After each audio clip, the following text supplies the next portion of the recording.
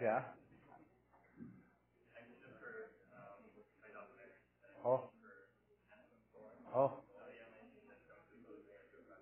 Yeah.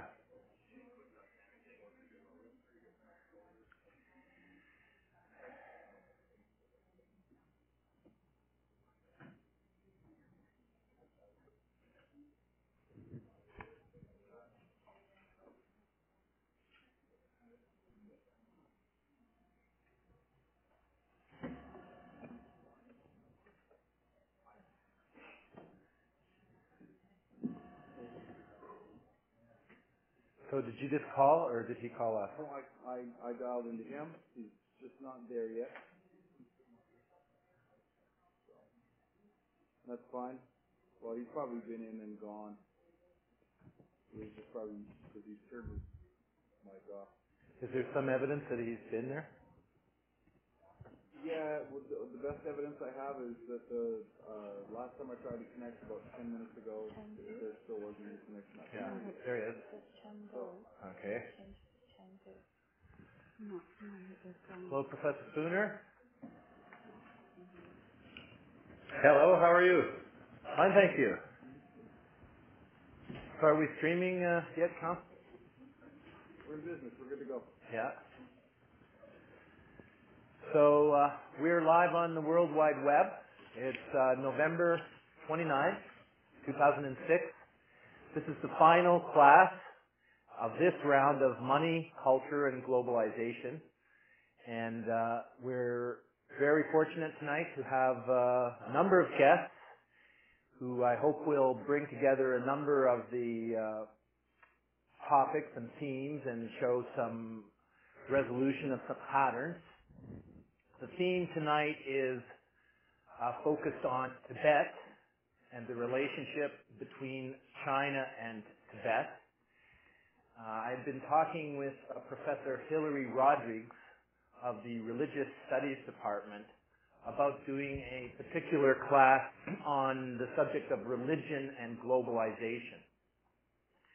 So beyond the special case studies that we're looking at tonight, I think it appropriate to reflect, perhaps in the course of the evening, on larger issues about how religious politics is engaged with globalization, different processes of globalization. So Professor Rodrigues will comment on the presentations of the two main presenters this evening. The main presenter is Kay Sung, and Kay Sung is born in Tibet. Her passport says 1942, but actually born 1937 in Tibet. There's a very simple and basic idea which we put out as the focus of tonight's class.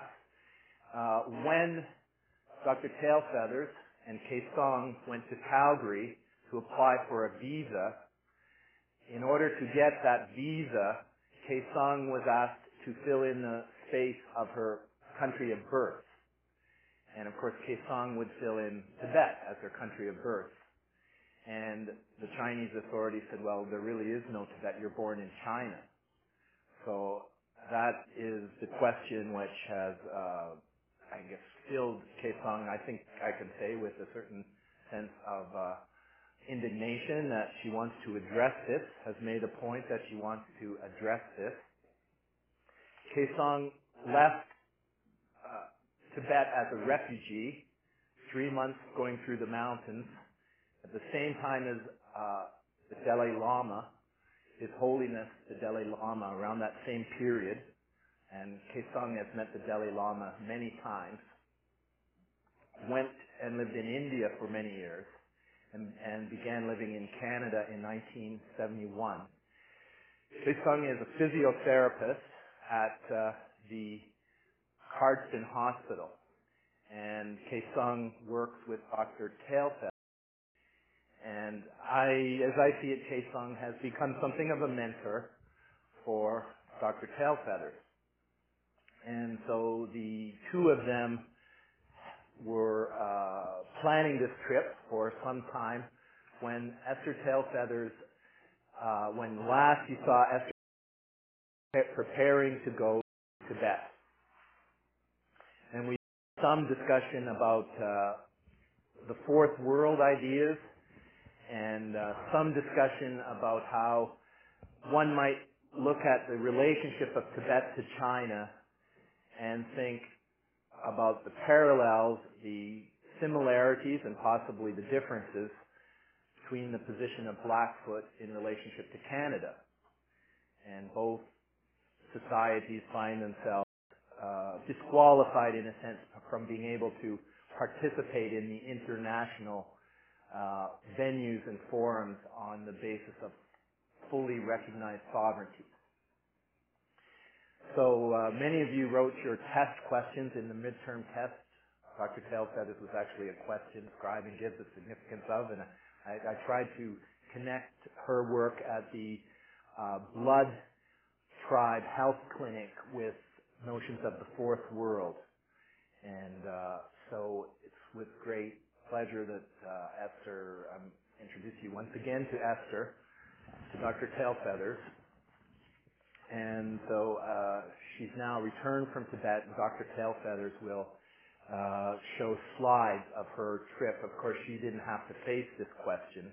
Her position of birth, her country of birth, was not a controversial issue for the Chinese authorities in Calgary. So Dr. Tailfeathers has been to Tibet, and Kaesong went as far as Tibet, but then did not go into Tibet. As I understand it, their journey from Nepal to India, and then Esther's final leg to Tibet, was along a route where there were many monasteries, and they mostly stayed in Buddhist monasteries. And so, of course, in the Tibetan government, there is a marriage of church and state, probably the most famous theocracy on the planet, probably the oldest theocracy on the planet. And so these are themes that we should have the opportunity for good discussion. Dr. Rodrigues will comment when the first two presenters have held forth, and I look forward to some lively discussion, and I think we have all the ingredients here for a lively discussion on that subject. So without further ado, Kaesong, thank you so much for coming in this evening. And if I can be any help in the document camera, if you want to show pictures, I'll just sit here and take it away. Okay, thank you.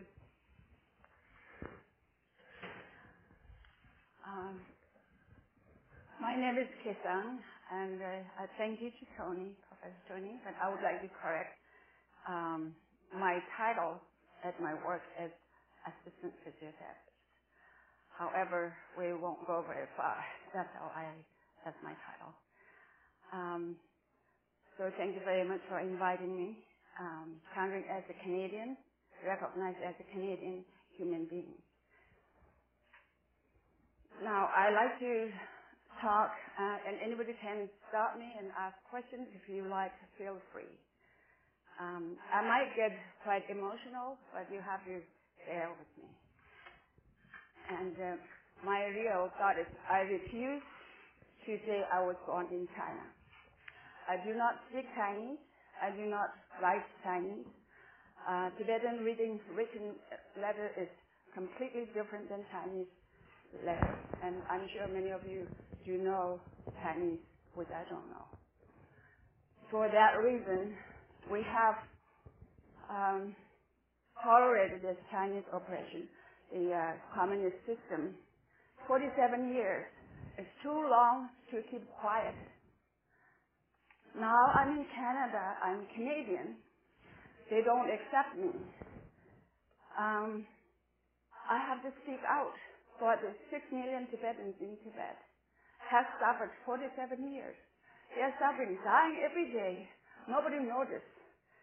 We talk about Iraq, but we never ever hear throughout China. Or Chinese mainlines are also suffering. Do they have a voice? They don't have a voice. So it's the Tibetans worse. Tibetans in Tibet, they don't have a voice. They're simply saying, free Tibet, you're jailed. You're disappeared, your whole body. You're not asked. You're not allowed to ask What happened to my mom? What happened to my daughters or my husband? You're disappeared. The whole family will disappear. That's been happening ever since 1959. Last few years, 1981, I did go back once the Chinese Communist, the door opened to the world. 1981, the same passport as I'm a Canadian. They didn't reject me. They didn't tell me I had to be Chinese. They let me go there, got the visa, went to Lhasa, then they kept me there for 9 days for no reason, but I had to have a road permit. If the Chinese come to Canada, stop at the Toronto, you get permit. What do you think? To get to rural areas, or you come landed in Vancouver or Calgary. So you require you're asking the same things to me. I stopped for 9 days in Lhasa. Finally, they let me a road permit, which took me about 6 hours by jeep that I rented from the Communist Chinese office. Went to my village. The day when I left, my personal belongings, a couple hundred heads of cows, about 10 horses, that's given to by my father, and my house, and my land. Totally, I left there, walked away on a pack sack without anything. That was 1959. When I went back, my house was destroyed, floor was dug up, my altars with my dad built, all gone. My sister was wearing clothes that has no clothes. She patch on patch over patch. She has lice all over her body. I was there. I can hardly recognize her. She's only about 2 years between me and her. When I went there, I said she's going to pass out. So everybody in that town, all the monasteries is totally destroyed. Nunneries gone. All the government property is totally destroyed. All their Chinese soldiers. They watch me every step what I do, what I say. I have to watch what I say.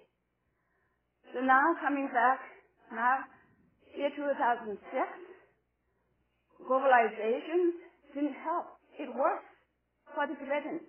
Right now that you think it's Tibetan problem, but this problem will be world problem. Because it's happening in Nepal. Mao's party in Nepal, they managed to form Mao party so they become government opposition in Nepal. If you don't believe me, go and check yourself. It's there, it's existed now. So that's coming stronger. What they do, they go to business people to say, we need donation 100,000 Nepalese. If you don't have, well, I'm going to burn your building. They have done that. They destroyed the bus. They beat up the bus drivers. Destroyed all the belongings. This kind of globalization is not good for our future. It took about 100 years for the Chinese invade Tibet. We had nice relationship with China, like our people like brocade, Chinese silk, years back throughout the history, where that leads to invasion through the trade. Is that we're going to wait until then? We keep having more, bigger trade? I think it'll be too late. It'll be too messy. Right now, the Tibetans are suffering. They're a minority in Tibet, and they're destroying the land, destroying all the trees. Farmers, they don't know enough of the fertilizers. They give them fertilizers. You have to put them this. If you don't, then we take them away. They punish them. The farmers, they have to give them this. They pay tax whether you have got enough seed or not. They don't care. So they go hungry. It's a time for me to speak up, and I hope the Chinese people need to stop. This is a lot for the Tibetan people and the rest of the country. You can't ruin this. They are human beings. My own uncle, they killed by working hard, make them to work without any food and anything. made him say, you have to plow the raw land. They tortured him months and years. About 10, 20 years later, he died. He threw up, and he was bone and nothing else left in his flesh. There's not even flesh left.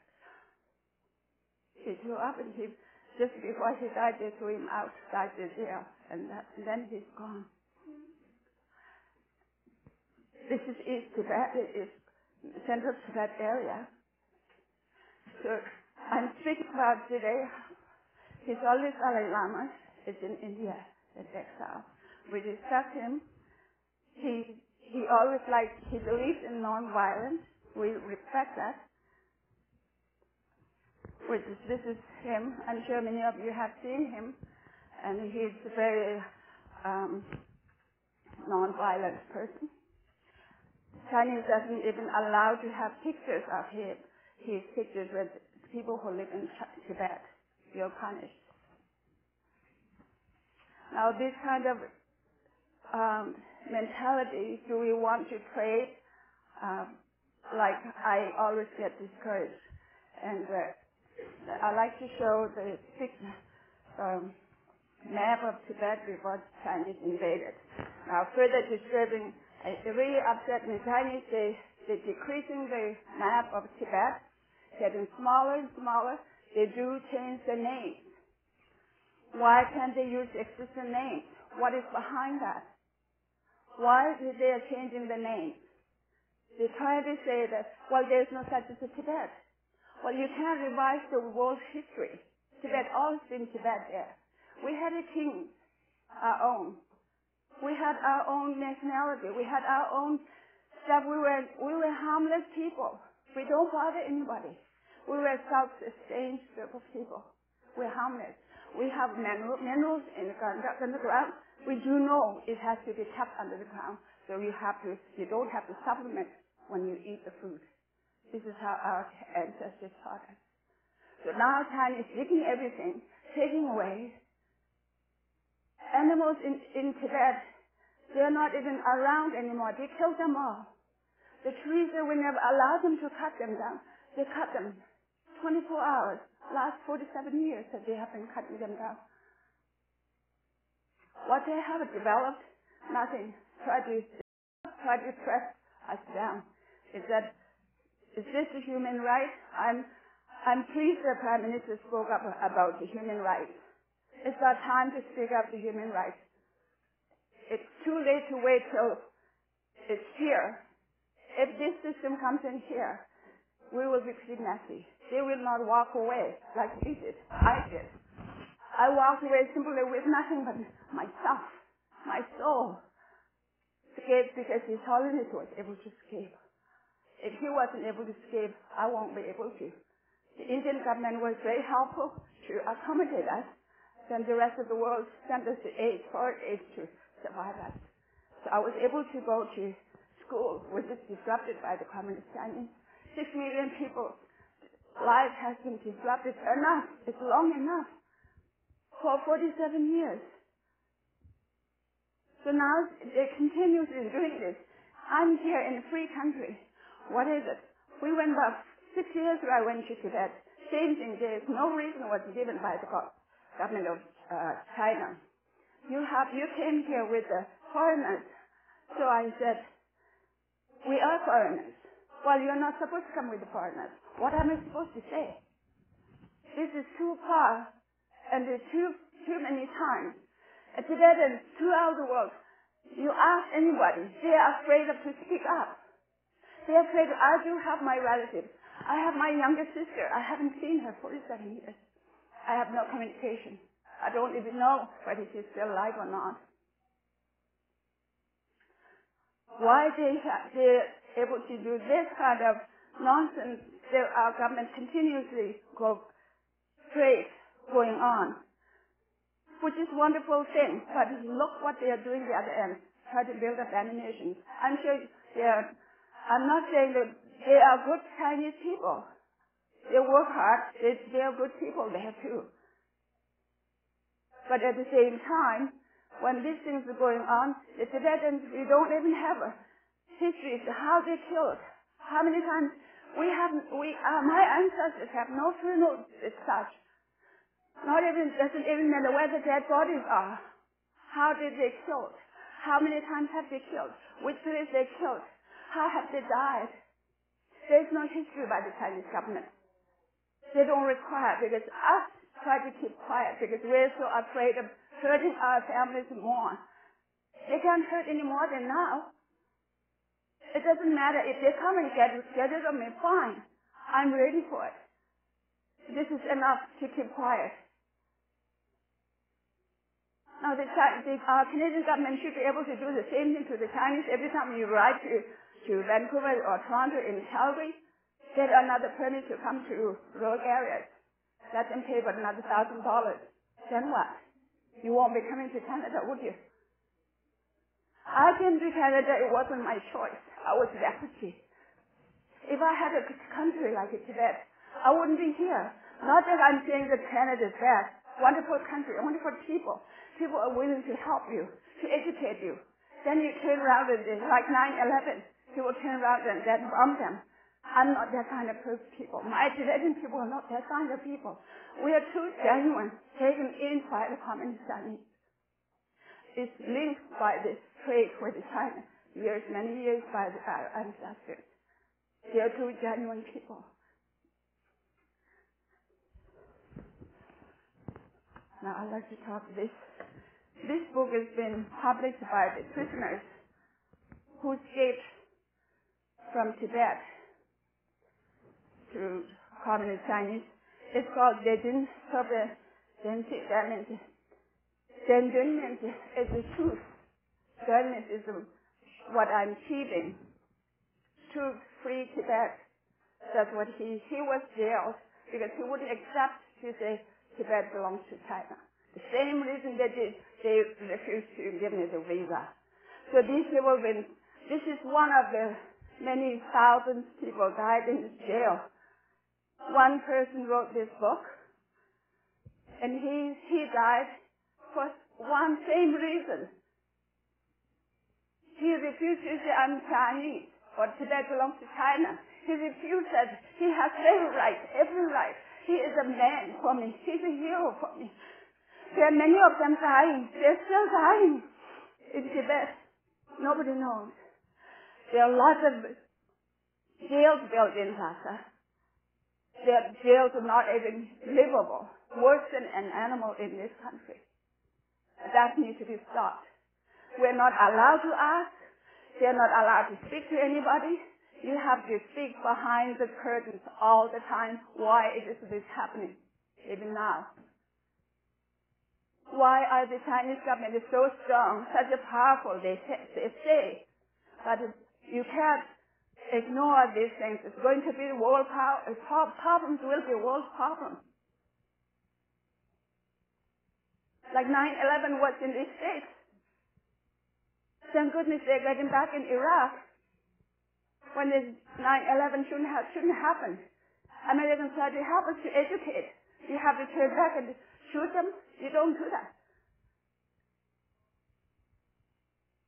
If you are so clever and smart and educated, you stay in your own country, developed. You can do that. Throughout China, go and look around, talk to the farmers. How many of them are suffering? Now, I haven't been there. I've seen many documentaries. They're going through terrible times. You're never allowed to see them. Why? Why not? Why the Tibetans still have to suffer? So you're allowed to have only 6 months in the monastery, or then 5 months in the nunnery. Why you have to decide for somebody else's life? Because you have done too many times, far too long for the Tibetans. And also invaded Mongolia and everywhere else, you have done the same thing for too long. Time enough to stop this. Young people, you have to wake up. Doesn't matter who you are. Everybody has the goodness in your soul, matter of how you practice. You don't have to be rude all the way long. It's a time to stop it. They can go back to China, leave the Tibetans alone. Let them handle themselves. They've been doing this many, many generations, hundreds, thousands of years. They will manage without China. These people who are dying in jail, it's not fair. Why they have to die in jail for one reason to say, I wasn't born in China. You know why? Because they totally try to destroy. If I die, my younger generations, they would have no clue how the Tibet was. So take away from the map, shrunk the map Tibetan, smaller and smaller and smaller, and change the name, substitute Chinese name. The name is already there. What's wrong with that? Leave the names alone. Then when you have a trade, you have a trade in a proper manner, not this way. Brutal is enough. You go in Lhasa, I like to let Dr. Kelka, this First Nation lady, doctor, First Nation person, I like her to speak about her trip. And anybody has any questions, you can ask. Is that all right? Anybody want to ask a question or make an observation at this point? Sure. I have a question. I was just wondering, say the Chinese government controls Tibet, right? So how do they have a separate, type of Chinese government just for Tibet, or is it just everything is run through China and stuff like that? You guys would have to find a way of communicating, right? Well, Tibet is a nation itself, okay, until 1959. Actually, Chinese government took the part of East Tibet land way back shortly after World War I, and where the Chinese planned, so-called, they said that belongs to Tibet. Okay. Okay, then they came up a little bit more. Then they came to East Tibet. We call it East Tibet. They took that away. Then gradually in 1959, they took Central Tibet. Did that answer your question? Because it's two entities, two totally separate countries. You think about the U.S., what do you think America will come and run this country?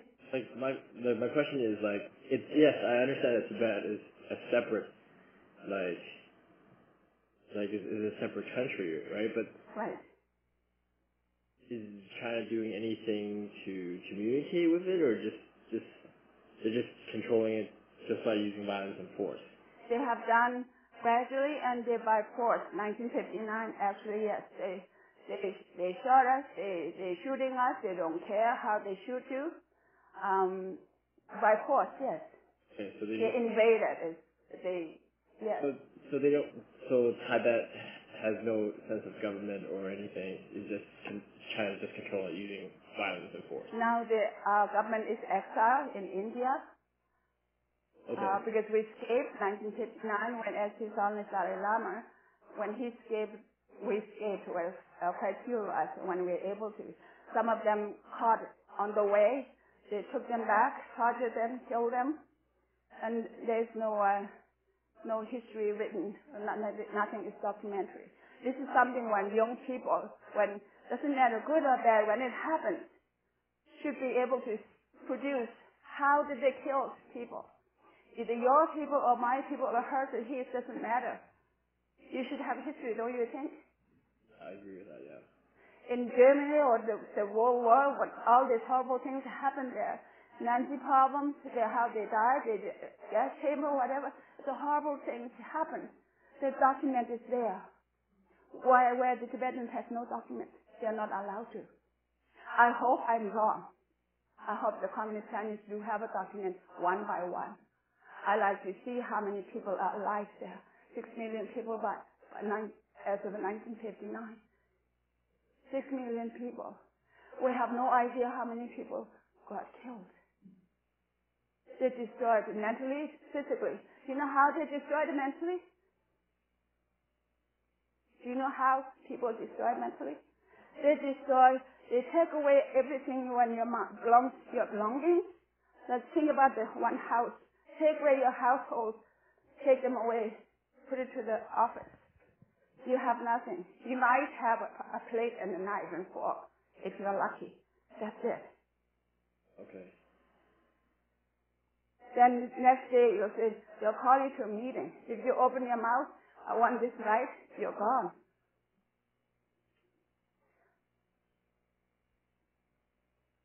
They've been selling the human organs as well.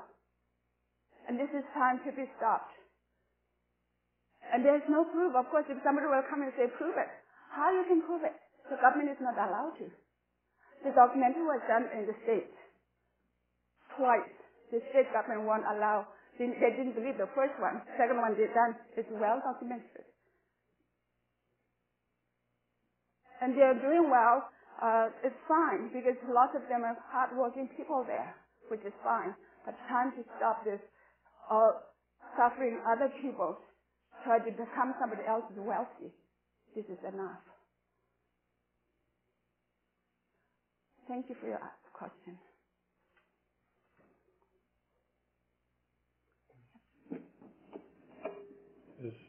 Sorry, this picture, is this LaSalle that I've heard Yes, so much it's about? called Potala And you said there's Palace. a lot of Right. prisons in LaSalle? A lot of, yes. According to this man, there's a lot of prisoners. Even recently, people coming, quite a few Westerners are allowed to go to that area. Prisoners, lots of them are around the Potala area, which there's no longer pleasant like before. They're all nothing but buildings, and around the Potala area, they all military compound. You're watched constantly, 24 hours. When you go to Lhasa in throughout Tibet, I don't know, in China, I haven't been there yet. Someday I like to go and visit, but I don't know if I dare, if they let me or not. But throughout Tibet, especially around in Lhasa, Uzan, the area, they're very rich. Why did the government of China have something to hide from the rest of the world? This is the Potala, he called this Dalai Lama's palace, summer palace, and which part they have destroyed that. This has been rebuilt by their own people's money. When they rebuild it a little bit, and the government gets the credit. And then there's Nobulinga further down, there's a palace, and of course he told me Dalai Lama's another palace there is for summer palace. And as Dr. Esther Tailfeathers will explain what is going on in this palace at this time, because I haven't been there recently. Shall we invite Dr. Tailfeathers up now, or do you have more to say? Sure. If anybody else has any questions? Yes, sir. You said that the Chinese government is trying to change the name of the place. Yes. The provinces and the names of the places, the provinces, like Amdo, they don't call Amdo anymore, which I don't remember because I don't know how to pronounce the Chinese. Right. And then on the map, when I notice any map, new world map is coming out, I see Tibet is shrunk, smaller and smaller all the time. Okay. Right, because so far as I know, because like we don't understand your language, like you don't understand Chinese. Okay. So that's basically what I see. I'm not sure how badly they changed the name, or it's just like a translation, or just because the pronunciation. So, because like in Canada, we are using like Chinese names to address cities too. Okay. So perhaps you can help me in this issue, because why is the Chinese called Canada then? Is that because the translation Canada? which one, sorry? Canada in Chinese. Yes. You call Canada, not Canada. Is that your language? Because should you translate it? Yeah, because you do know how to say Canada, right? Yes, but like not everybody speaks English, and they don't know how to properly pronounce that name. Yeah, but that's why it's a learning thing. because I didn't know how to say Canada before I came to Canada, because I have no word of English when I left Tibet. So I learned how to say England. I do know how to say Canada. Yeah, sure. That actually makes sense. What I'm trying to say is, when people heard actually a Canadian say that I'm from Canada, they know exactly where it's from. And we only, well, for the people who doesn't speak English, right, all they can write down is actually the Chinese name for Canada. It doesn't mean that we're not trying to change anything. But do you think that your people try to educate it as Western ways? If so, then why don't we learn correctly? I like to learn. I'm glad when somebody corrects my English. Exactly. If you want to learn Canadian way, then you come to Canada. Learn how to speak like the Canadians, Western way. Isn't it how my perception? Of course, my perception could be wrong. This is how I think. If we come to this Canada, to this land, we came to Canada knowing English. So I have to learn how to say English, how to say the English way. I think Canada is, to me, is an English word. Yeah. And for me, that is true. Because when I talk to like my classmates here, when I speak Canada, I speak Canada. I do not use the Chinese name. Okay. So like what I'm trying to say is, a lot of Chinese people that they don't speak English. Right. And I agree. they probably never ever have a chance to go to Canada. Right. And they probably suffer their whole life and don't know English words. So how can you expect them to speak like Canada? Like maybe I could intervene here. Since we're having this discussion, can you give us some insight? How would it be taught? How would the history of Tibet be taught or presented in Chinese education system? Well, basically, so far as I know, this part of history is not quite clear to me. Well, maybe because I'm a bad student when I was high schooler, but yes, it's like a lot of part of history because history is like quite big, and we can only cover a certain part of it. So we probably don't have a lot of chance to. Press it. I don't think you're on the screen. Press it. Okay. Yeah. There. Yeah. Because Start over. Give us a. I'm interested in this answer. Yeah. Well, because I'm not quite sure about this part of history. That's why I'm trying to do Google to search. Because when I was in high school, because I don't remember because I don't know history, but yeah, that part I don't think we covered a whole lot of information. Like for instance, in Canada, I don't think there's a lot of education about treaties. Yeah. Indian treaties. How many people in Treaty 7 even know they're in Treaty 7? How many would have any idea of when Treaty 7 was made and what were the circumstances? Treaty would indicate that there is some agreement, some sharing of jurisdiction, some meeting of two sovereign polities who voluntarily come together.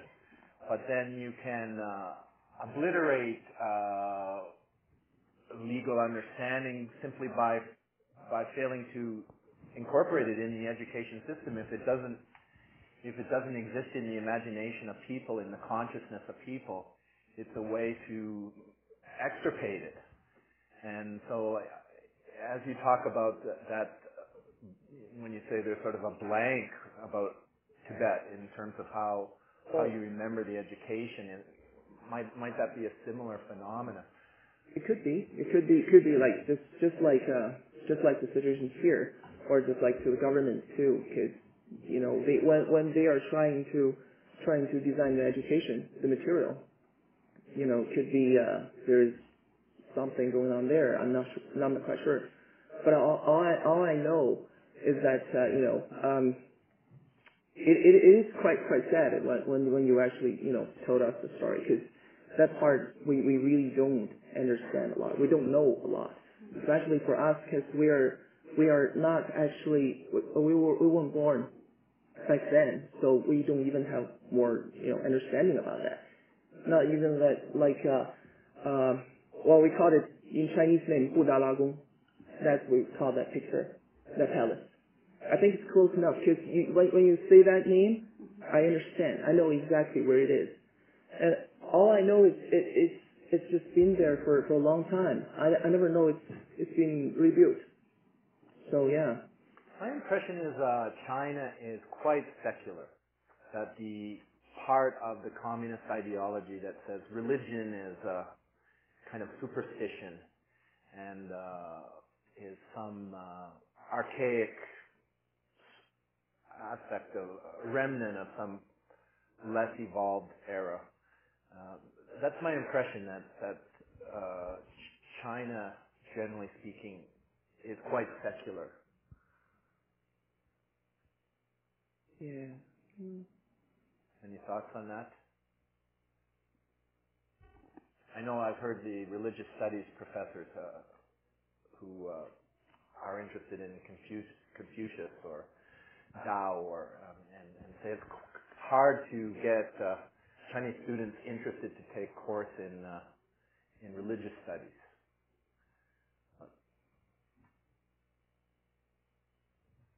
It might be a topic that we could handle, something to give some comfort and safety, because people should not feel exposed to any danger here.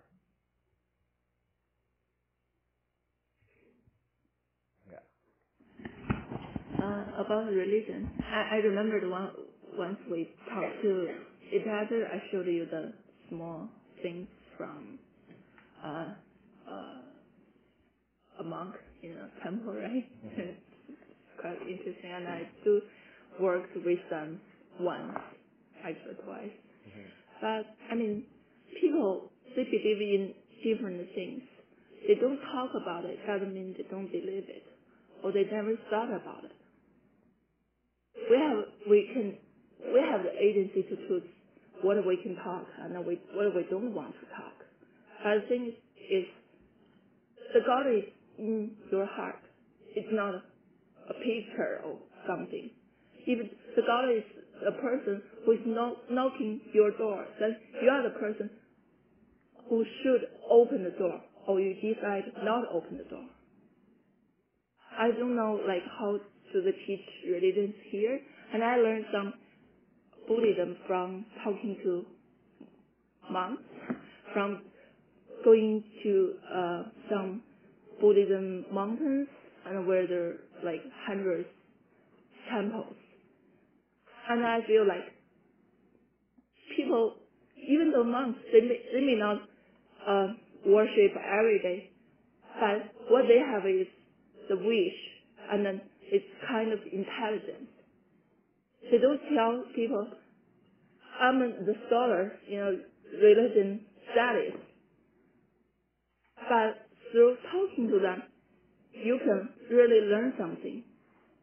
That's my personal opinion. I was very surprised in going to the Great Hall in the middle of Tiananmen Square, where the corpse, where the body of Mao rests in state. And as you go into the Great Hall, and I think Ling Ling, you organized a wedding of 1,000 people there or something. Yeah, we do. We organized twice the group wedding. Yes. Once in 1999, there were 500 couples got married together. Same day, but that was not on Tiananmen Square. But in 2000, we did 1,000 couples got married. So when you come into the central Great Hall in the middle of Tiananmen Square, there's a large statue of Mao, and he's sitting in a chair looking quite relaxed. People bring their flowers in and lay the flowers in a mark of respect. But it seemed to me that it was almost as if it was a veneration to a religious figure. It almost had the feeling that Mao has taken on a kind of image of a divine kind of figure. And I do believe a student at the University of Beijing, I heard her refer to Mao as a Buddha. Is that possible? That it's a kind of nickname of his, Buddha.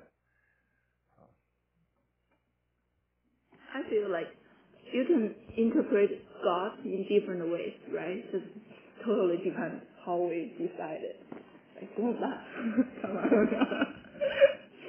And then, like, China Mao, I think I was working with some paraguerrillas from Xinjiang province too. They are retired right now. They have special feelings about China Mao. And when I first time give that group of people a tour on Tiananmen Square, after they visit that, and then some old people and they told me, I never thought I can see China Mao when I'm arriving, you know. And then for them, China Mao is a great hero because he leads people to establish the new China. But I don't know, like, I'm not a religious person. I don't know too much about religious studies. And how I see about a hero, about God from different perspectives. So.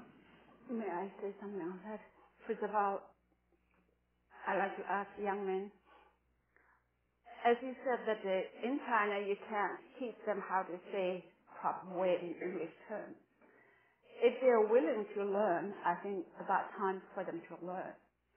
So it's either way is not fair because Tibetans, they will know all way of those places' names. So the young generations will only get to know Chinese names, which means the Chinese government's plan is to wipe up that history totally next few 100 years from now. Otherwise, like your problem, you say, well, I don't know how to say Canada, so I call you Takata. Well, I don't know how to say Mr. Right, so I'll call you what? Mr. Wu? That isn't right. First of all, don't even bother learning writing if you're not willing to learn. You know what I'm saying? What is all education about? Learn something else, different. How to say it, what to do, right things.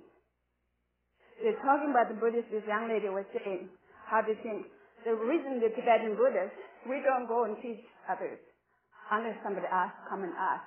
The reason have monasteries, nunneries, have monks and the lamas and tilgus, because their whole life they study whether this is the right thing we are doing or not. What they're saying is try to teach us how to think correctly, how to do things right, moral rights. Morally right. Is it right to invade somebody else's property? Is it morally right to take away their rights?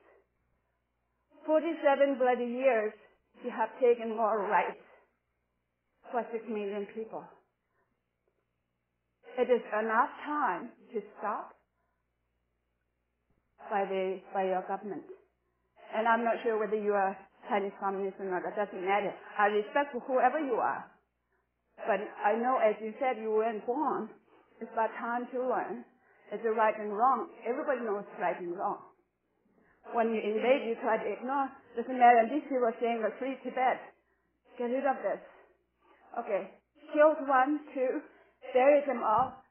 They don't even count how many dead bodies out there. Don't you think that is wrong? Do you think it's for us wrong to say free Tibet? So wrong demanding our own rights? Yes, in Canada, we're not going to destroy your property. We're asking, simply telling the other people to say what is our right, how we are, who we are, where the country was. Tibet is a huge country, a huge land, never was developed because we are minding our own business and try to do a little bit trade, enough to eat, how to live ourselves in peaceful manner. So now it's a done deal, but it's time to stop it. Time to stop it. You can't continuously going on and killing those people day and night. You are not even allowed to speak to the free Tibet. Look at it in Lhasa. They're not allowed to demonstrate anymore. They're not allowed to say, but His Holiness Dalai Lama. That's prohibited. Then, last few years, after the 9/11, they're using the name of the terrorists. We're not terrorists. We're not capable. We're not taught to be terrorists. We appreciate Canadian government, Canadian people to educate us. We are not that kind of people.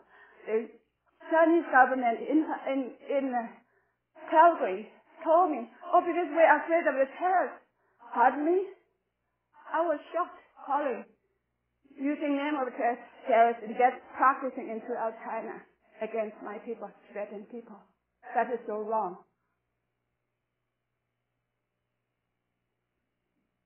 Then you have wonderful, this game is coming up, and you have this try to deny all the Tibetans have killed and try to selectively let some tourists go to Tibet so you can make money from them. And yet we are innocent people. We have so hard. They kept our passport 3 weeks. The day when we went and ready to leave, the flight was ready to leave within 4 days. Oh, we can't issue. You have to say you're bought in China. I refuse to do that. I'm sorry. That is enough. Why do I have to lie? Why the government has tried to plan to tell people a lie? That is lying. And it cost me twice as more money to get another visa to go to India because you have to taxes by this time to Vancouver. This kind of mental torture has been going on, ongoing, not only me. Millions of Tibetans are suffering.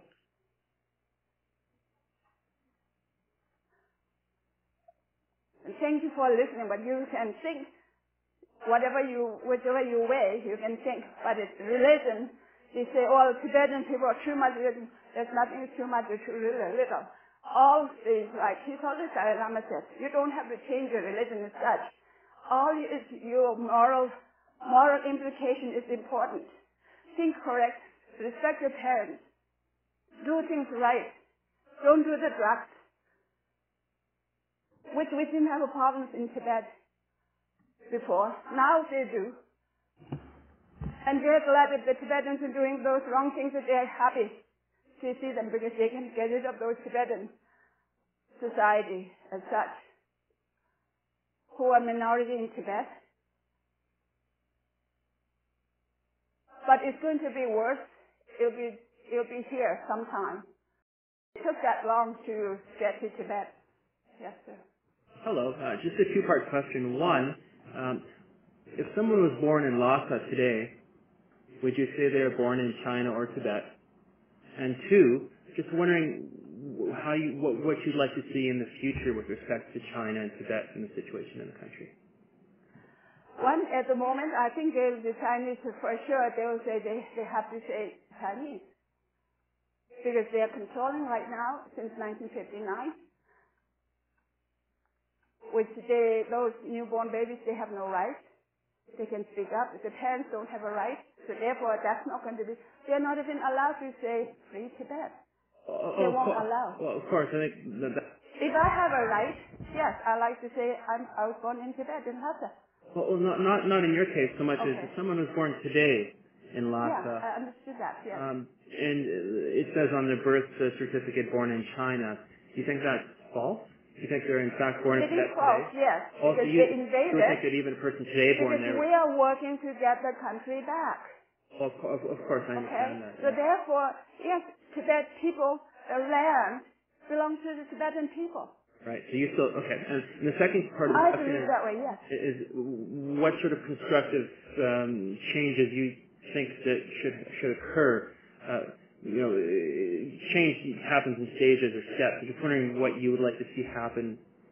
I like to see happen. The Chinese government did promise to His Holiness when he was 16 years old. It's been documented to say they will develop the country 3 years. Within 3 years, we will go back to China. I like to see that one happening. And why not happen? It could happen. And they can develop in China whatever they may like to do without Tibet.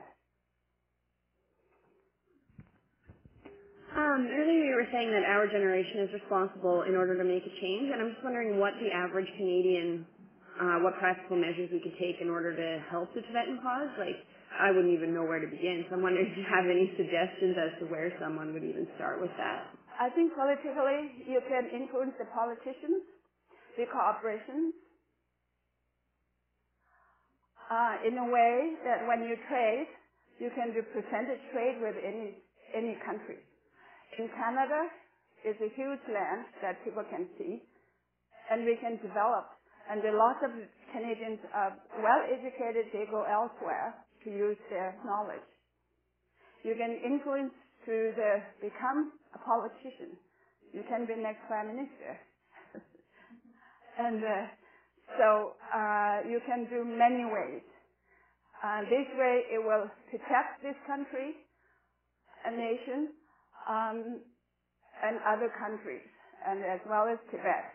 And I like to see Tibet, although they have minds, they have ruined that country huge way, but nobody knows. But I do. I've been there. I was born there. I was traveling lots of it in this area that I hear that all the animals get killed in the name of under medicine. They use those animals killed one by one, making oodles of money shipped to China. And the trees cut, we don't allow, we preserve lots of trees, certain area that it make a pilgrimage. And that's been all destroyed now.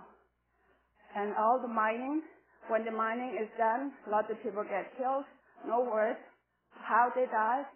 That's not right. When we mine everything out of your ground, so we supplement, put the vitamins back. Well, our generation, our ancestors don't believe that. So you keep the minerals underground, so therefore your nutrients is there, natural way. So you can do many ways. Thank you for your question. I'm just wondering if you see anything in the future, or if you would like to see something in the future of Western countries or the United Nations going in and actually doing something about this. After what has been happening in Iraq, where the Americans upset that they were liberating them, to me there's a lot of question with that. Is that something you'd want to see happen? Say an American government sending troops in, to do some liberating, as they say. Is there something that you'd like to see Western countries or even the rest of the world do something to help people? And go to war with China? That's what I'm saying. Like, you're not going to go to war with China. Maybe is that why nobody's done anything? Is they have a huge army? You're not going to go to war with China. Is there something like that you'd like to see the rest of the world do? Mm-hmm. I understand what you're saying. I respect I don't respect the war, but sometimes they don't give you options. 9/11 shouldn't happen. Nobody was prepared. Nobody was expecting. Those young men who did those horrible things, they trained in the States, and the States people, the Americans, and they try to train them, try to become knowledgeable, bomb you back, which I think that is a terrible thing, a terrible mistake. So therefore, if you're president, I think, what is your option? Go back, harm them. I think he has right to do that in order to protect the public of trade sanctions or in the U.S. Now, speaking in Tibet, I do not wish the war because it kills many thousands people and with the innocent victims as well. But is there any other easy way answer? Probably no, but it could be. The Chinese can stay with the word man by man, not a woman. In Asia, you have this big man and woman thing. So, however, respectfully, they can keep their word. So when His Holiness was 16 years old, we'll come in and develop that country in 3 years and we'll go back. I've got the tape. They can keep their word and go back to China. We can still have a trade. That's fine, no problem, because it's done 100,000 years ago. The trade linked with invasion. There's something that as a young people, you have to be aware what you're really doing or what your politicians are doing. Because and it could be a lot worse than Iraq war. Right now we think it's terrible, but the war is over there. It is terrible. I feel sorry, but I respect how the U.S. is doing. They didn't go there to fight They came over there in the States to have this 9/11. This is the most terrible thing. That's not fair. Yeah. I think a lot of us would question some of that, but yeah. So, if Americans here, we respect Americans. So, indirectly, the war should not be there. But maybe that's the only way you should have a war, so maybe we can get this back. But that's not my wish. If that's the only solution, the future generations can tell. The concept that is not so much of going into other countries and using force and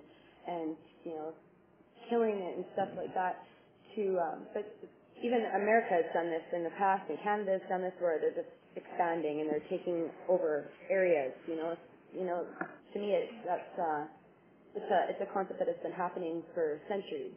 True. And, I had no idea what was happening into that, and this is very eye-opening to me, and I really appreciate you coming and telling us about that. Thank you. But yeah. Yes, it's true. Canadian done to the First Nations.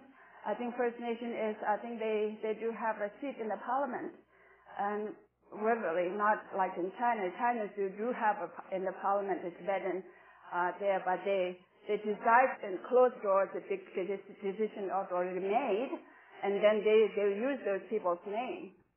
And I don't think that's happening with the First Nation here in Canada. And it's terrible. Yeah, they destroy their culture, which is a terrible thing. But again, they're accepting that. They're saying, sorry, now we're going to build, we'll educate, and you will revise it.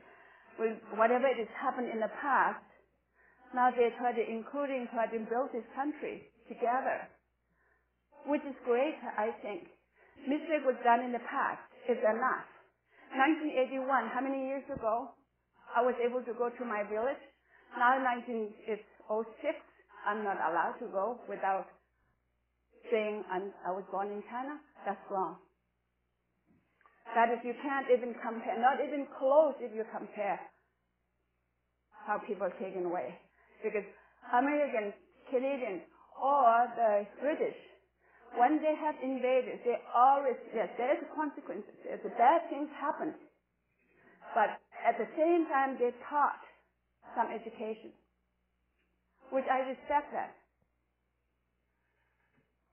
But it is time to stop. They stopped torturing people. You don't see any more of the torture in Canada or those people invaded in U.S. Philippines went free country after 100 years of invasion. But they're not telling them what to do anymore. These things make big difference. Shall we take a break? I know this has been emotional, difficult to absorb.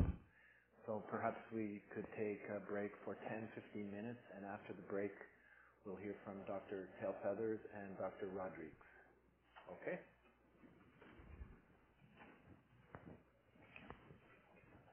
Thank you. Just down the stairs and onto the 6th floor. And go to the ground floor. I'm not sure on this floor.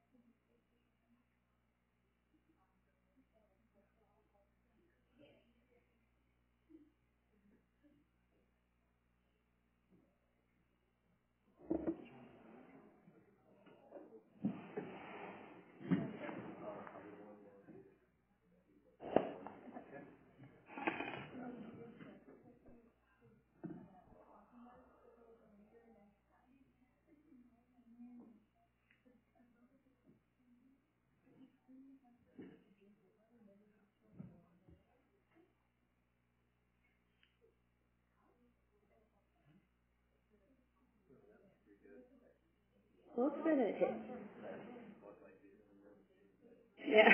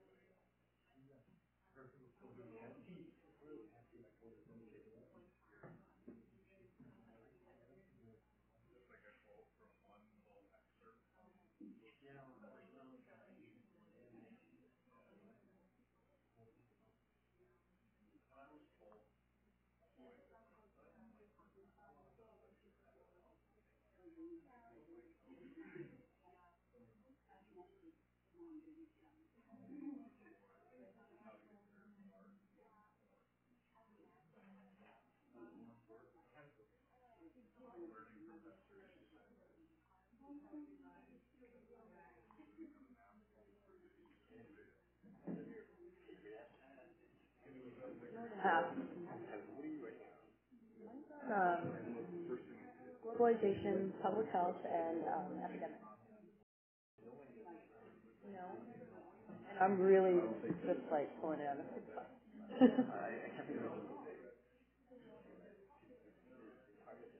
Ask you that. Absolutely. I know. That's what I was finding too. And I didn't know it was you that we had an extension.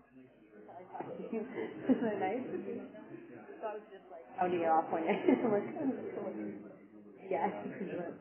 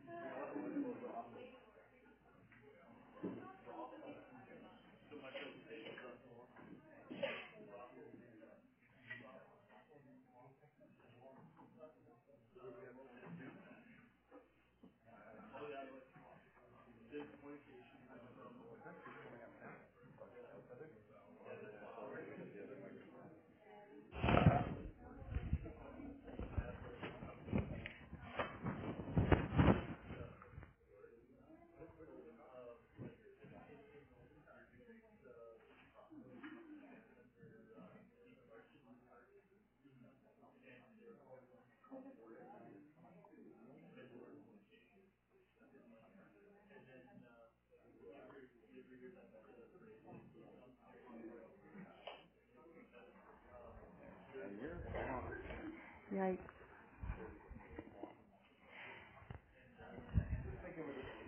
Adding another voice.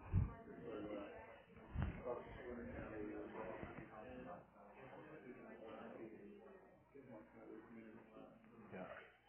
Hope this doesn't fall off. I'd say let's just pair up. Yeah.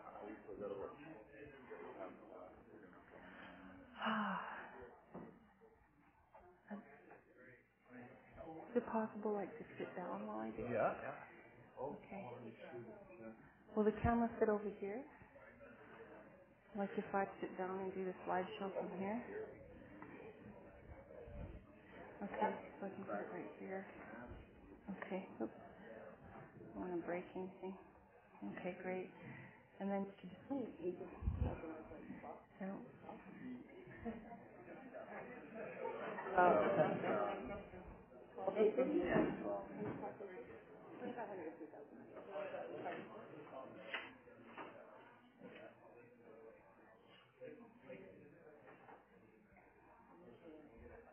Work?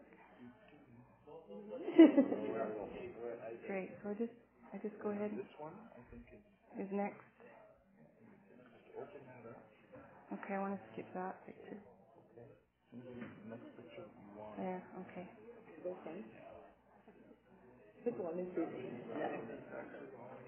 And then all I have to do is click on the arrow, eh? Or, if you'd like a mouse. That's okay. I'll just click on there. Or right here. Okay. This also works. Right and left arrow. Okay, forward and back. Yeah. Oh, great. If you accidentally go too far, don't try to do too fast because these things. Okay, so just go. We're a lot faster than them. Good. Thinking if we had something on the web, the paper that we used to This is actually a hard thing to bring together love that.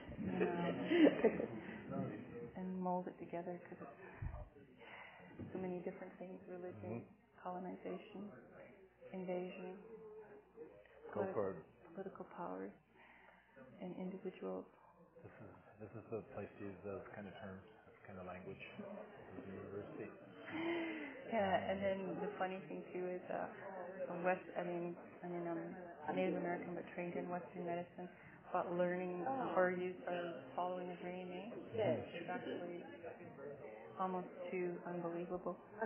Well, I encourage you to do the best you can to extend your articulation right out to those kind of topics.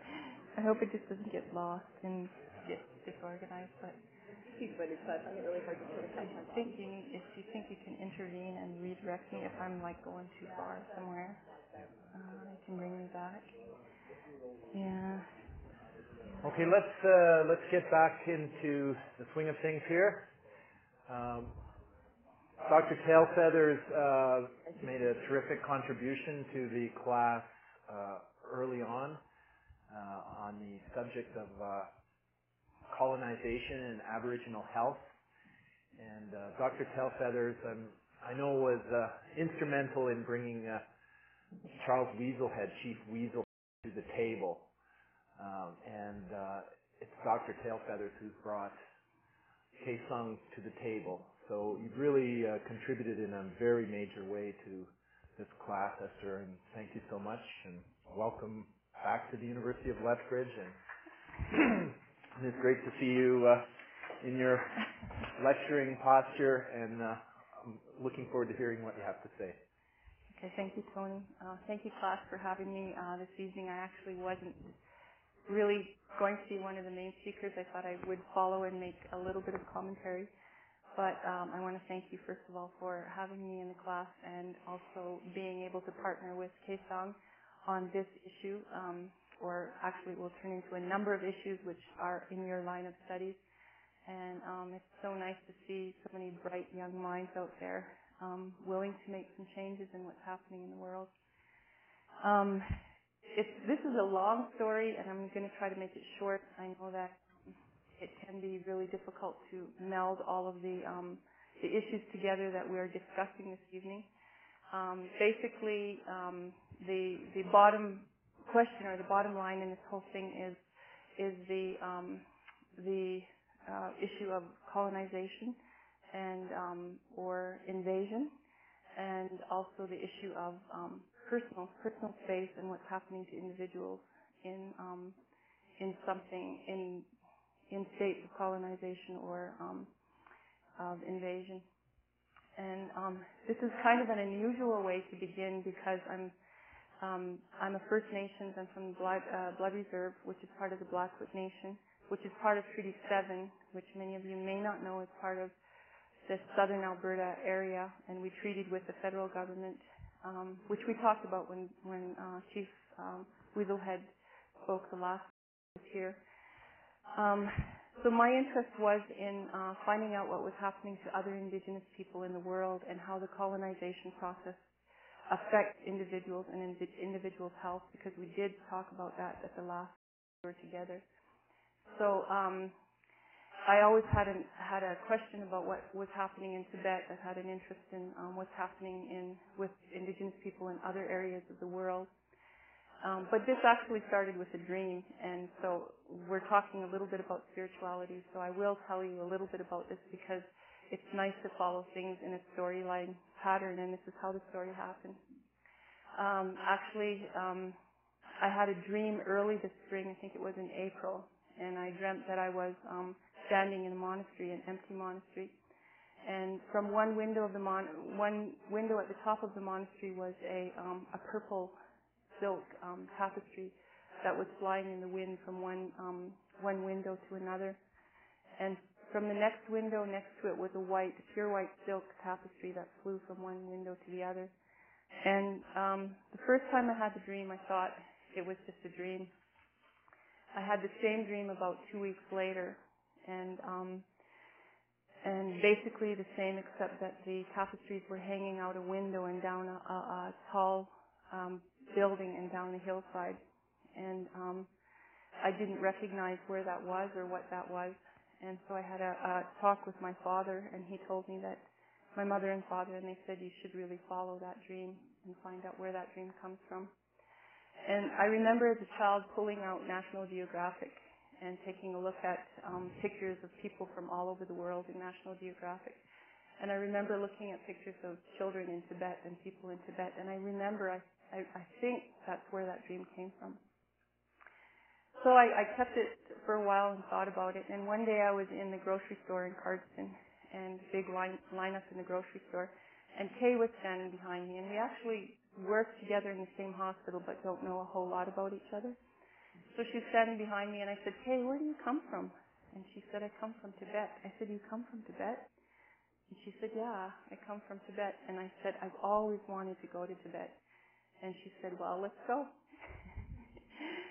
So we started planning in probably May to go to Tibet. And she told me her whole story about having to leave her home, her family, all of their belongings, and the love for the land that she grew up on. And I had an understanding of that in some ways because I've always lived in the area that my people have been. So I've always understood that I belong to the land here, I belong to this area, and cannot envision myself living too long anywhere else in the world but in this area. So my heart went out to Kay because I thought she had a homeland and she had a people, she had a home and everything else, but through the process of invasion from China into Tibet, she had to leave her home area in 1959, the same time as the Dalai Lama and all the other exiles from Tibet left their homeland. And so the question that arose to me was, what is the difference between people that are displaced, they're indigenous peoples displaced from their homeland and made to set up camp or set up homes elsewhere in the world, versus people that are in their homeland but have control or have been controlled by another state? And what does this do to people's health? Because in my profession, my question is what's happening to the people in my community, and how does the phenomenon of colonization show itself in an individual's health? And we did talk about this the last class that we had, that I felt that, and I think that that when people do not have self-determination on an individual level, that each one of us has the ability to determine what happens to us in our lives, and also to determine what happens to us in our health. And I think that the less control you have over the circumstances around your life and your home, and the less self-determination on an individual level that you have, the unhealthier you are. And that phenomenon presents itself among my people as things like addictions, diabetes, many of the illnesses that are behavioral related, rather than something that's genetic or something that's beyond our control. So anyway, Kay and I started planning our trip to Tibet. And when I found out that she had her visa and her sister Pema had their visas turned down, I asked if it would be possible, or it would be the possibility or the chance of them getting home would be better if they were traveling with a doctor, a physician that wanted to come and do something in the communities or the villages. So we took that chance and thought that maybe she would be able, or they would be able to get their visas, with the idea that I was going to come and help and work for a few weeks in the villages around where Kay comes from. So we made our application to the Chinese Canadian Embassy in Calgary, and it took them forever to answer. And I do remember going up to the embassy with Kay and Pema, and the person at the embassy took a look at. I mean, my passport was not a problem, and my visa was not a problem, and never a question. But when they looked at Pema's visa and they looked at Kay's visa, the birthplace on the visa says Tibet. It doesn't say China. And Kay said to me, "But I was born in Tibet. It was not China when I was born. It wasn't. It was Tibet." And but they said to her that it has to say China on her passport. It has to say China in order for her to get the visa into China. So it was a question of, well, what is the truth? I mean, the truth is that she was born in Tibet. And so for Kay, that was a difficult thing, and also for Pema, because they have family in Tibet, and they're not able to get back to Tibet to see the family because they can't get the visa into Tibet. So we tried, and we thought we'd try another avenue and go to Nepal and try to apply again through Nepal for their Tibetan or their Chinese visas. We flew to Kathmandu, Nepal, and there's very many Tibetan exiles in Kathmandu. And for me, it was a very big culture shock, because Kathmandu is a city of like 6.5 million, in the size of about Calgary, very crowded, big culture shock. And the thing that was really shocking to me, or surprising to me, was that the roads are only 1 lane wide most places, and they're not very well paved in most places, and it's 2-lane traffic, and they're small taxis. Anyway, the taxi drivers get by very well without accidents. I don't think we had one accident, but I never saw anger. I never saw taxi drivers get mad at each other. They passed each other on the road, they beeped along the way, and I wondered to myself, well, if this was Calgary, everybody would be angry and there'd be road rage, and people fingering each other all over the place. And I thought to myself, what makes the difference? How can these people live in such in a crowded situation in peace? How can they get along? And I think that part of the answer lies in the religions of that area. I think that because it's primarily Hindu and primarily Buddhist, that many of the people are nonviolent and try to live in peace. And so I didn't see any violence. I didn't see people getting angry with each other in spite of crowded conditions and the poverty that exists there. And to me, that was quite a statement, because very different from the Western world, where we don't get along and we have a lot more space and a lot more resources. So anyway, we went to Kathmandu. We visited monasteries.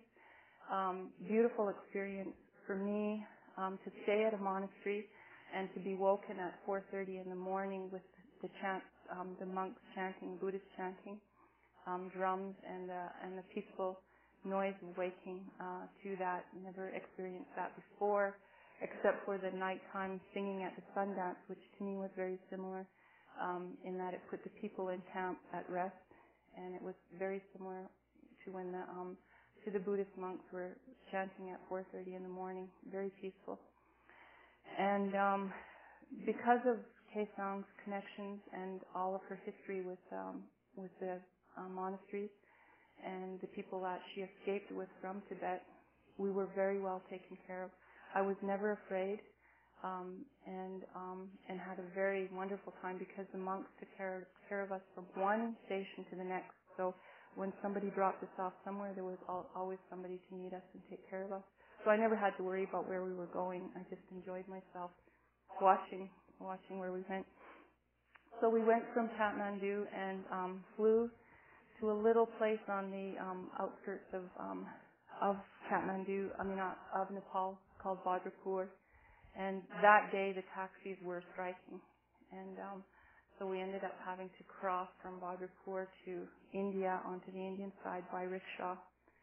And it was fine for Kay, and it was fine for all the little people in Tibet. But not for a big Blackfoot Indian that had to be pulled by a small a rickshaw driver who I really felt sorry for. Mm. But anyway, we went across to the Indian side and came to a village or an area very close to where Mother Teresa practiced.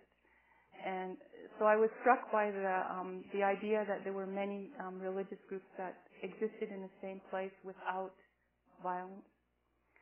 So we had one of the monks who picked us up, Wayne Lundrup, and I think I've got his picture here. So if you watch the slideshow and the plasma. Okay, actually. Okay, so this is when we were in Kathmandu. We stayed at with a young woman by the name of Laksan, who had begun to take in people, or had developed a small community of Tibetan exiles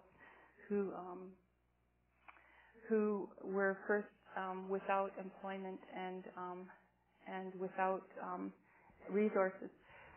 So Laksan, what she did was she started to develop a community, and she started with a one-room carpet factory and built room upon room and began to employ more people that were unemployed and poverty-stricken. And then she developed a daycare, and to that daycare she added one grade at a time. This is the backyard of Laksan, and this is Khe Sang in Kathmandu. This is the marketplace, and I was struck by how much people could do in a small area. And so above the marketplaces are the homes of most of these people here, and they build like room upon room and higher up. This is the outside of the Baroling monastery, where we were well taken care of by the monks of Baroling, and we also were taken care of by nuns from there. This is the monastery, and the residency of the monks. There's children in the street, and they play just the same as children on the reserve. No difference. Downtown Kathmandu. This is a beauty parlor, a beauty shop. Kay and I were lucky enough to be able to contribute to the opening. Or one of the young ladies in this picture was unemployed, but she was is a beautician. So for $150, Kay and I started a beauty shop, and she opened that before we left. I think we were her first customers. This is zoo. And during the time that we were in Kathmandu, the garbage city service was on strike, so the streets were full of garbage, and it was really a very different experience for me because the garbage had sat for days, and it was very difficult to walk down the streets. But the reason for that is because Nepal is made up of a coalition of 7 parties. The government of Nepal is a coalition of 7 parties. They are now being pressured by the Maoist Party, who collects donations from the businesses.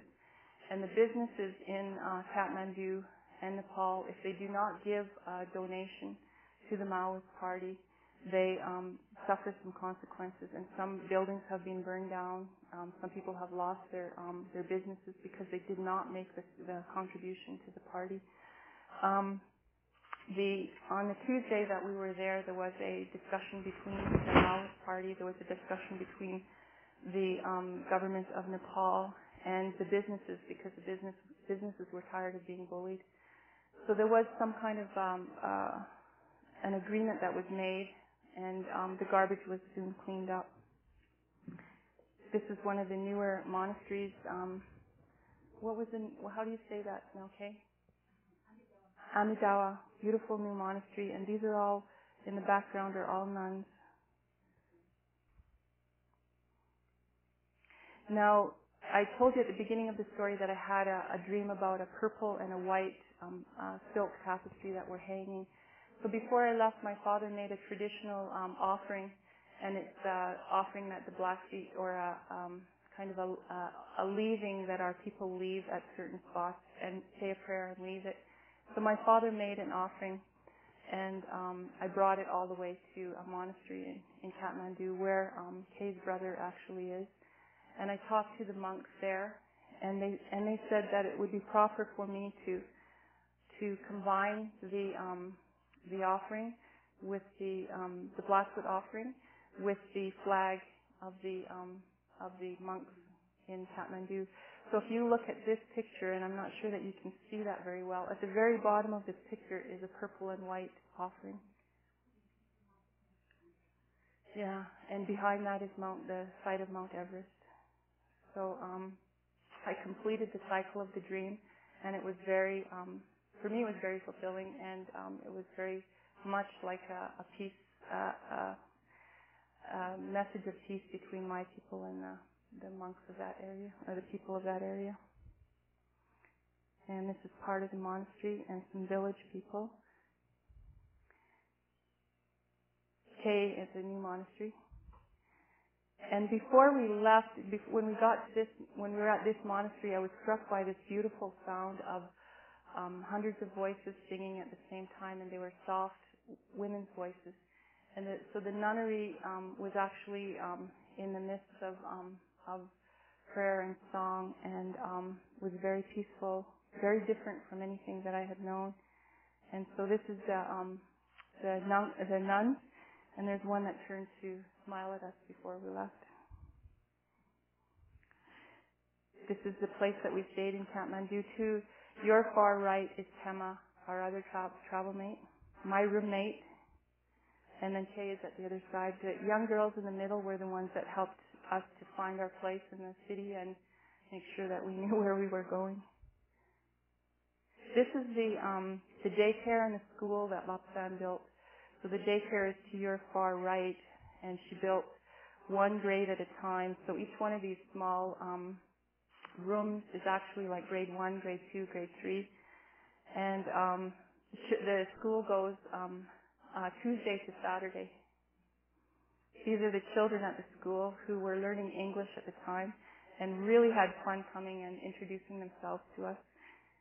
Then we started to, they were interested in learning how a stethoscope worked. So we had fun with the stethoscope and listening to each other's hearts.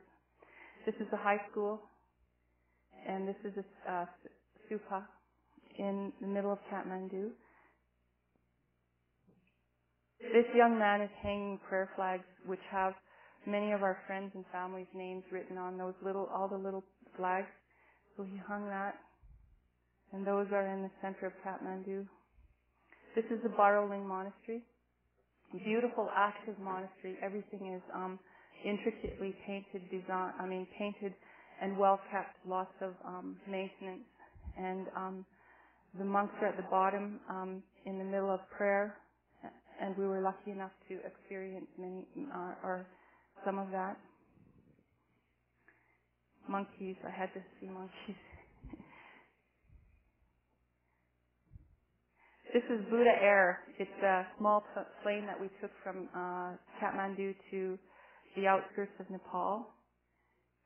And there it is, Buddha Air. This is landing in Badrapur. It's very outskirts of Nepal, and there was something very military going on. There was a minister or a person of high significance coming through, and this was on one of the days where they had a discussion between the Nepali coalition and the businesses and the Maoists. The rice fields going from from Nepal to India, and there's the poor rickshaw driver that had yeah. Yeah. Kay was teasing and said that the news would come back to Canada that it was a Canadian doctor that killed a rickshaw driver. The little immigration check post before we went up to Darjeeling, and this is very close to the village where Mother Teresa practiced. The clinic where we stayed and where we were able to, this was a clinic way up in Darjeeling, which is like 5 hours up a mountainside. And it's about 2,500 meters above sea level. This is what it looks like looking down because it's very, very high up. Kampoka. And this struck me as something that was very important and I hadn't seen before. What it says is all the joy this world contains comes through wishing happiness for others. All the misery this world contains has come through wanting pleasure for oneself, which was written on the monastery wall in Baroling.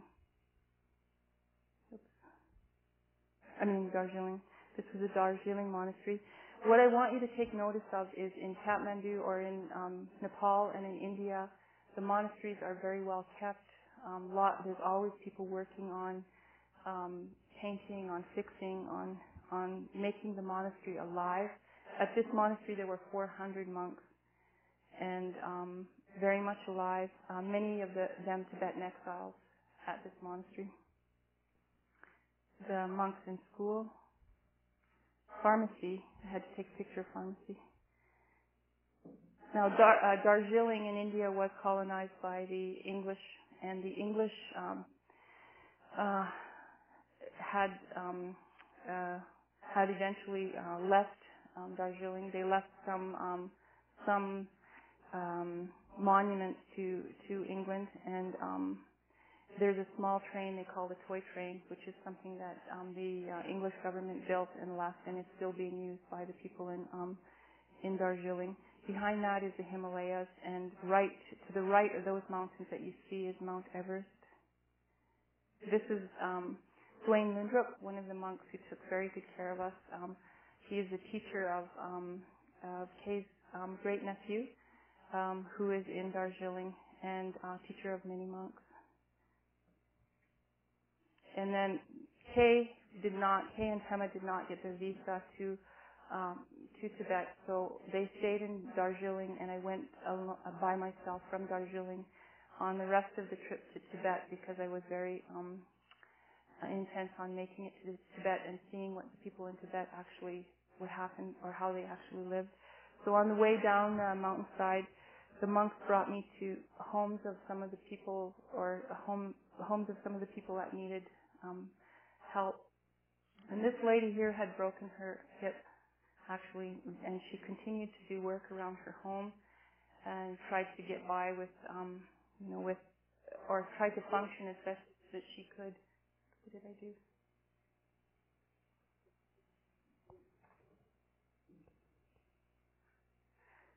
Okay, so I brought a whole duffel bag full of medication and left a lot of painkillers with her. Oxen. That's the little airport in Badrapur. It's actually totally empty. There's only a couple of baggage handlers down there that also are the ticket handlers.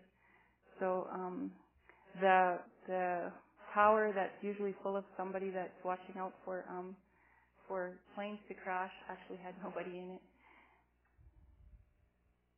Buddha Air, and right behind that is Mount Everest. So on the way back to Kathmandu, the airplane flew very close to Mount Everest.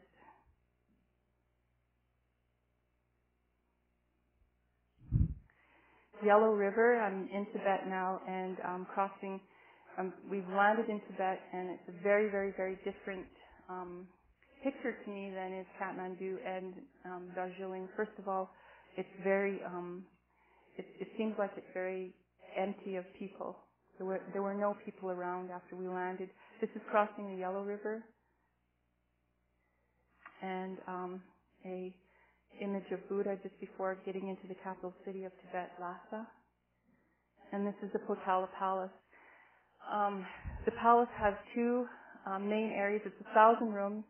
It's been built over hundreds and hundreds of years and has always been the residence of the Dalai Lama until this Dalai Lama was exiled.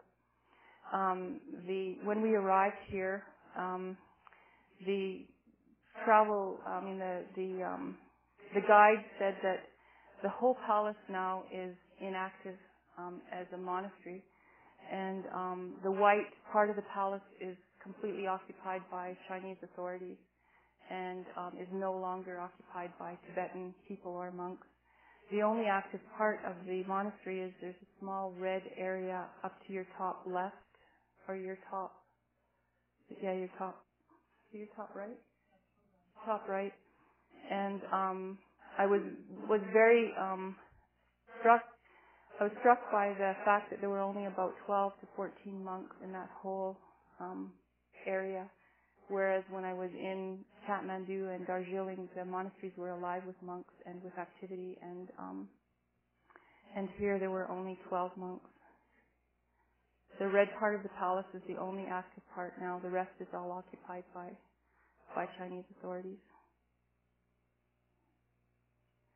Lhasa, I think, is very much like, and Tibet, the landscape of Tibet is very much like home.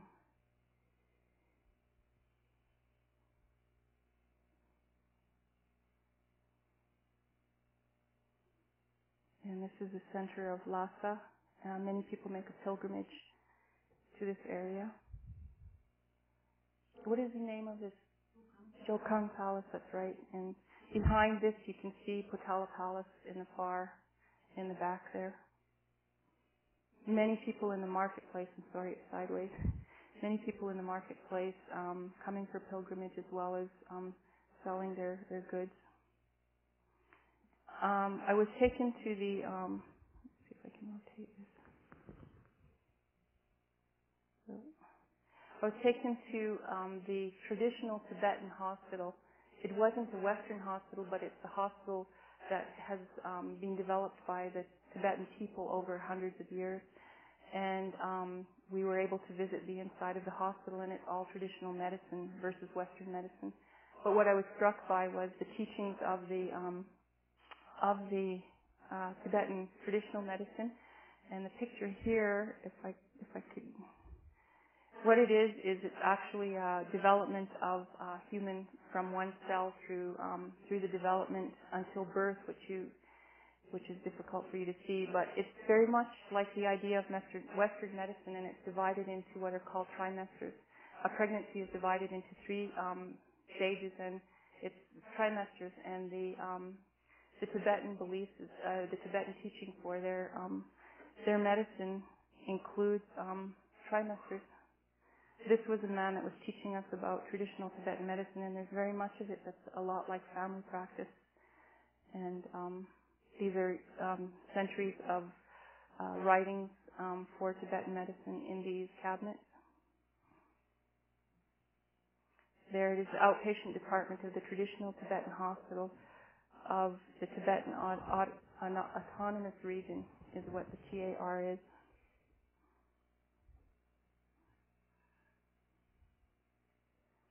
I was struck by the prayer flags everywhere else you go are pure colors, and the prayer flags in front of the summer palace of the summer palace where Dalai Lama had, what is it called now? Nobulinga, had Budweiser flags hanging from it. This is the building that was in my dream, and it's at Sarang. Yes, and this place actually is very active. These are monks at Sarang who are being tested on philosophy, and it was very alive, debating, and the ones that are sitting on the ground are the ones that have to answer the questions, and the ones that are standing up are the ones that have the joy of asking the questions, just as Tony asks you questions. And this is, I was struck by one of the things in Tibet, and that is that traveling through the villages is very different than coming to the cities. All of the cities have huge, like the banks and the hotels and everything have big stone buildings that are guarded by armed guards in the front. So there's armed guards down in the front. The other buildings do not have that. And this is one of the travel agents, and I was almost missing the bank, and the bus had left, and I was going to walk to the bank, but I wouldn't have made it. And he said, you should ride on my motorcycle. And I said, no, I'm too heavy for your motorcycle. He said, no, you're going to miss the bank if you don't get on my motorcycle. And so I got on his motorcycle, and I felt it sink. And then he turned around and he said, lady, you very heavy.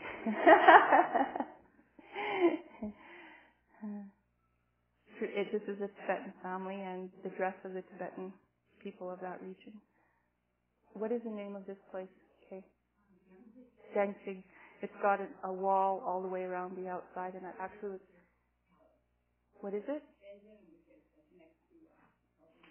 This one is next to His Holiness's palace, and it also has a stone wall around. Many of the village people came for pilgrimage. And this is a picture of something I think is really special in the higher regions in the Tibetan plateau.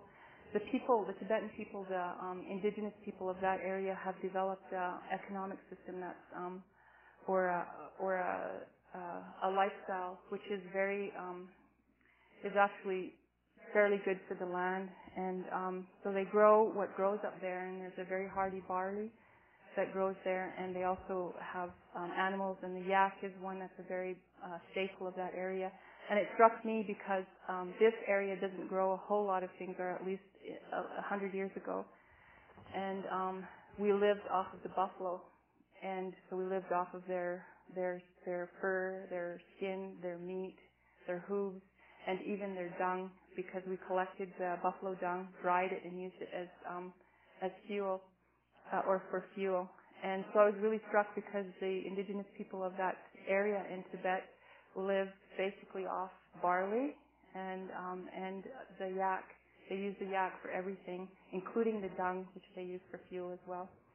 But this area, what we're looking at here is a mill, and underneath this mill is a canal, and there's a wheel that's in the canal, and as the water runs past the wheel, it turns. So there's no electricity or no power used other than the water that's run under the mill, and it turns the big stone, And the barley is poured into like a funnel at the top of this, and the barley goes down and it's crushed by the stone. There's no waste, so it's completely clean to the environment. And the flour is collected and used as staple sampa.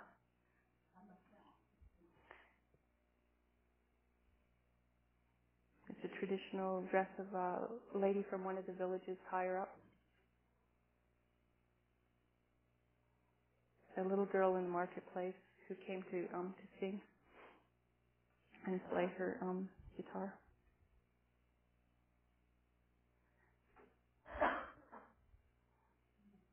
Yeah, I don't know how to stop this now.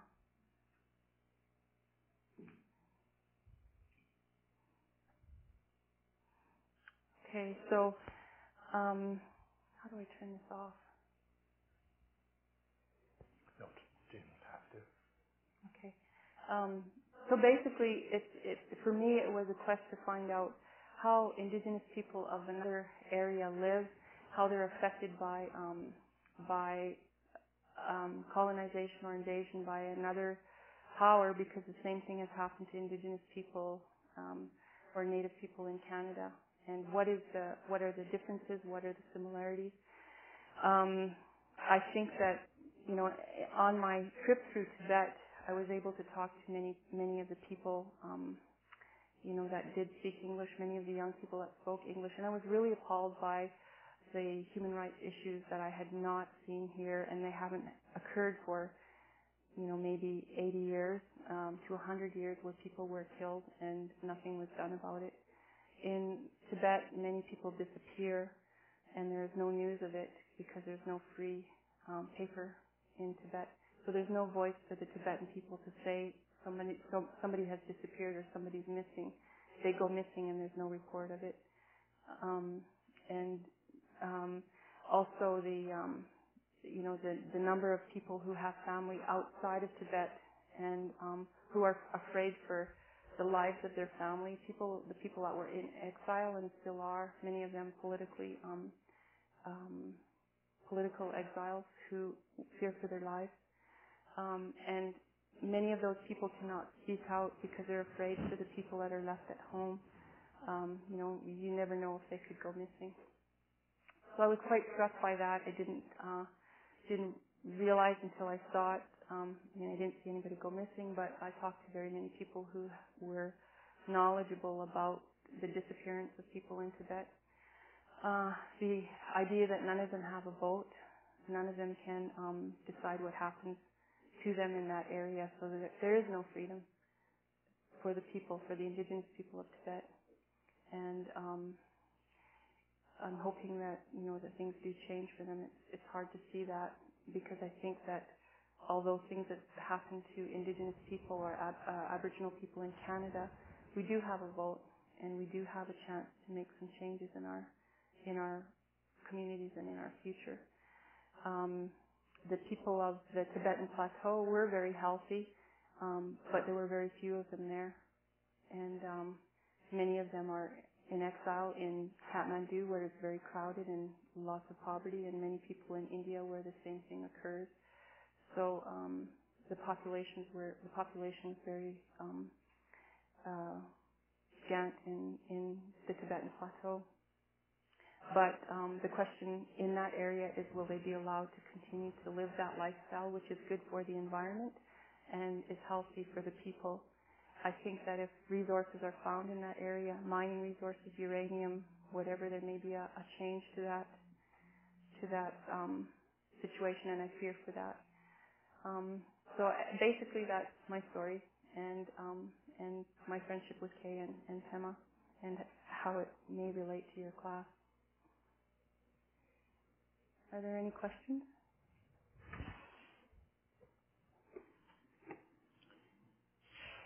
Is there a policy of encouraging Chinese immigration into Tibet, so the Tibetans become smaller in number in comparison to the overall population? I think that the cities themselves, like each of the large cities that I came to Lhasa, which is very heavily populated with Chinese population. There's a new seed train that comes from the east, and I think the end point is Lhasa, like it's one of those really high-speed trains, and so there's a lot of people coming into the city of Lhasa. Very different from the villages where where it's traditional Tibetan homes and farms, and the big cities in Tibet are basically cities where all of a sudden you come to structures that are very different than what the traditional structures are, and big banks and big hotels that are guarded by Chinese or by guards, and just a very different feeling that if you walk, I think it's very controlled. Even the tourism is very controlled. You are not to walk very far from where you're allowed to walk, and not a feeling of freedom in the cities, but in the villages, people were, welcoming, and children were out playing, and very different than Lhasa or Shigashi or any of the other large cities.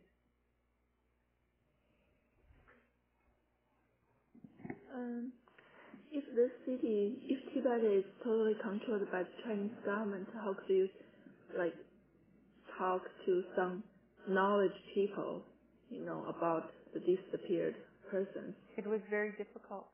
It was very difficult. They were afraid to talk. Eh? Yeah. They were afraid to say what their names were. They were afraid that there would be some repercussions. But they did trust me because, they told me stories, and I believed them. Yeah, but the thing is, they have oppressive life, and then they are controlled by the Chinese government, and then there things like they couldn't get a higher level education, or they totally separated from their own traditional education. But the thing is, they can talk to a foreigner. Yeah, well, exactly what you said. When they leave their traditional Tibetan families and embrace Chinese language, Chinese culture, and they leave their language and their culture behind, then they're free to get an education. So there is a condition. Yes, there is. Yeah, many of the families that I spoke to said that they're sad because their children have left home and they have turned their back on the Tibetan culture because they've been able, because they've gone to school in a Chinese school and were able to get government jobs with the Chinese people, but they had to turn their back on being Tibetan, and many of them were embarrassed to say that they were Tibetan. And that happened here, like in 1930, 1940. Indian people or Aboriginal people were ashamed to say they were Aboriginal. Thank you.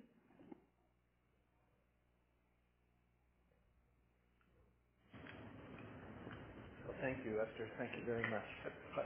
I have a question for Esther. Yeah.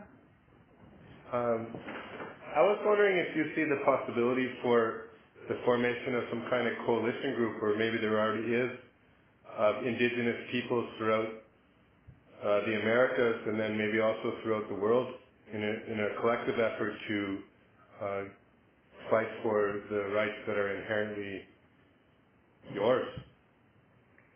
Yes, there are organizations, and probably Tony has taught some. Hopefully, he's taught some history on that. But there was an organization which I think is trying to become active. It was called the World Council of Indigenous People, and they met first in Kiruna, Sweden, and then in Canberra, Australia, and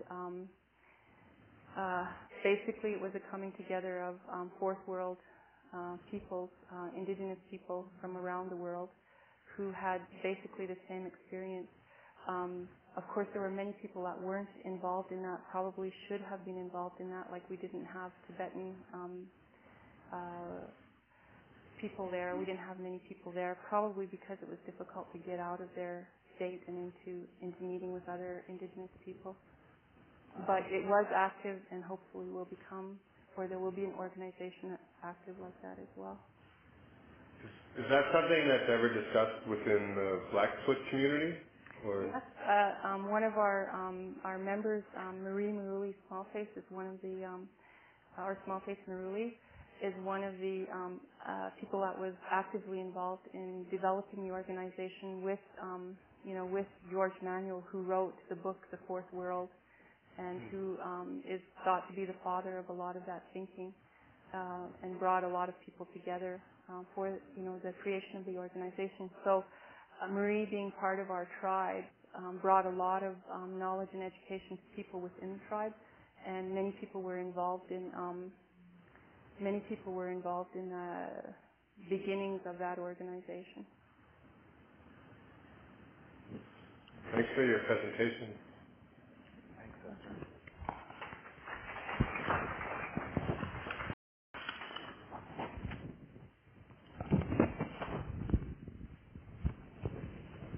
I think I've said this in different ways, but when I first arrived in Lethbridge, of course I had a lot to learn, teaching in Native American Studies, and it definitely was a situation where I needed some help from Blackfoot people to be able to orient myself and try to be true to the spirit of what a Native American program would, the Native American Studies program would have to be like. So Esther was very instrumental, and she's just telling me even nowadays about just before I arrived, the World Council of Indigenous Peoples, the headquarters of it was here at the University of Lethbridge. And there's so many things in the history of this institution that you would like to see more embraced and more celebrated, because important things have happened here. The peace camps during the period leading up to the invasion of Iraq, that was a big event in the lives of people here. The Action Club and the trip to the Quebec City in 2001. This exorcism of history, maybe history that speaks of some difficult issues. It's not just in China. It's so important that we try to keep our memory alive, because I do believe that there is something about capitalism that violates every form of Aboriginal history. That somehow the flow of capitalism, where we are to be individual consumers and producers, doesn't easily accommodate the reality that there are these heritages out of thousands of years, and this is our richness as human beings. This is our inheritance. This is what we have to work with, and to extinguish this and violate this, we're always working to try to keep, how do you keep that history alive? How do you pass it on? How do we make decisions about what we keep from the past and what we need to do to adapt to the future?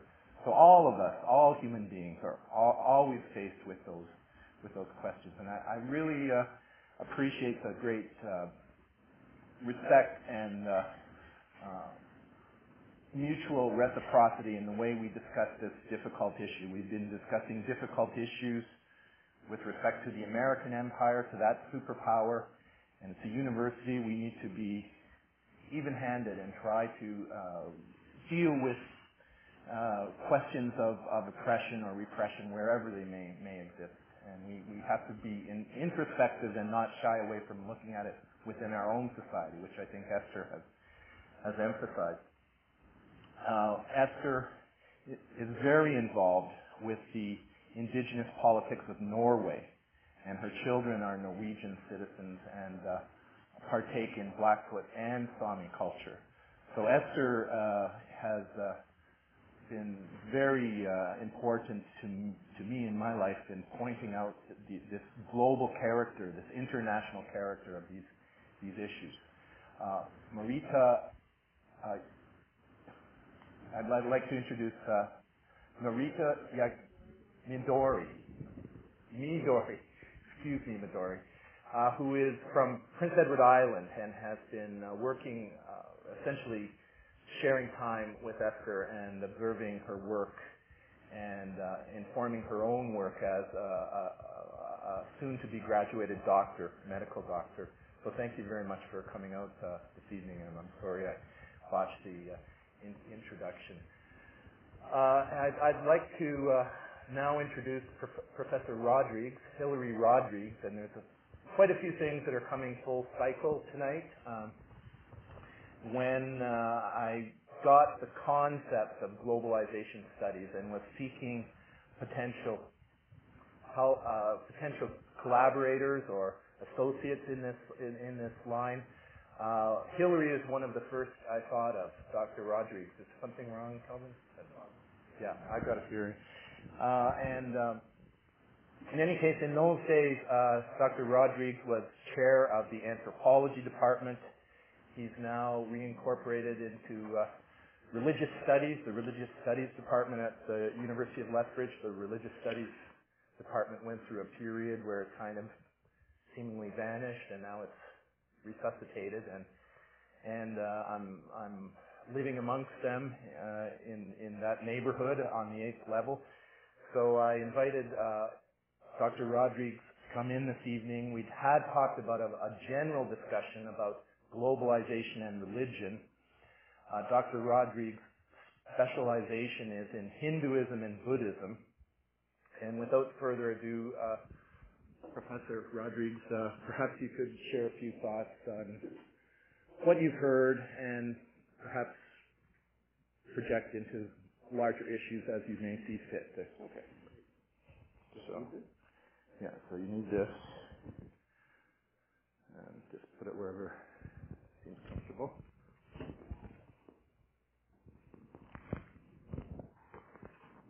Thank you, everybody. That was a very moving talk. Ketan was, I don't know if I could say it was good to hear, but in a way it's always good to be reminded of what it's like to feel deeply about an issue and to be at the receiving end of something that is clearly oppressive to you, to your people, and to the culture and religious tradition that you grew up in. And Esther, thank you also for bringing that kind of perspective that takes the particulars of what happened in Tibet and kind of shows its resonances with something that has in fact been going on here for 500 plus years. While the situation in Tibet is 40-some years, almost 50, seeds of oppression sometimes bear fruit for long periods of time, and sometimes reconciliation can take a long time. If indeed things ever truly get fully resolved, and one wonders about that. I had the good opportunity actually to travel to Tibet this summer as well. So when I heard that you were coming to give a talk, it was actually wonderful because we had been toying with some other ideas. And so this June, for the first time, I had the opportunity to actually do the overland route, sort of the inverse of what Esther did. I actually went from Kathmandu up to Lhasa and stopped at a number of monasteries along the way. This wasn't my first visit to Tibet. It's not my first interest in Tibetan Buddhism. In my early years as a traveler in India and Nepal, I had encountered Tibetan monks. I had the good fortune actually of traveling to Sikkim back in the late 70s and being invited to take refuge and undergo some initiations with the 16th Karmapa, also very important Lama among the 4 schools of Tibetan Buddhism. When I trekked to Nepal, I met Trungpa Rinpoche, also a very renowned Lama among the Sherpa people. And so, this was before I was a scholar or interested actually in religious studies.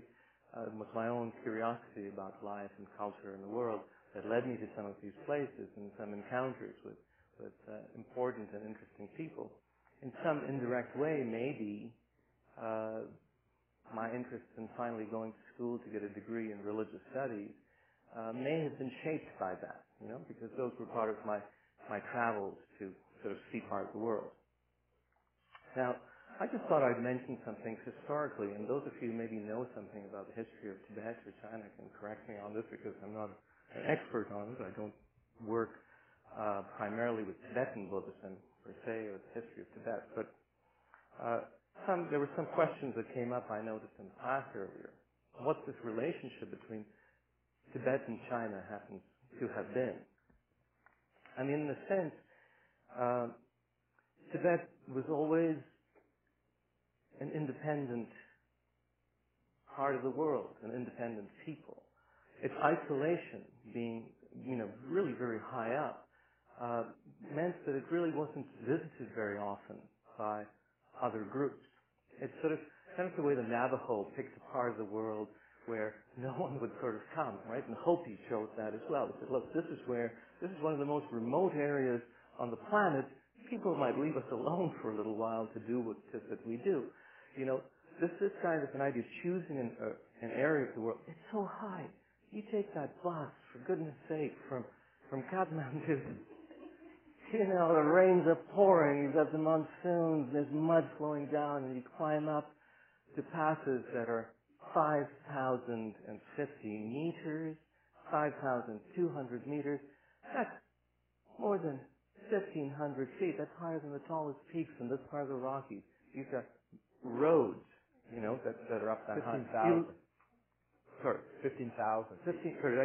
15,000 feet, right? 5,000 meters.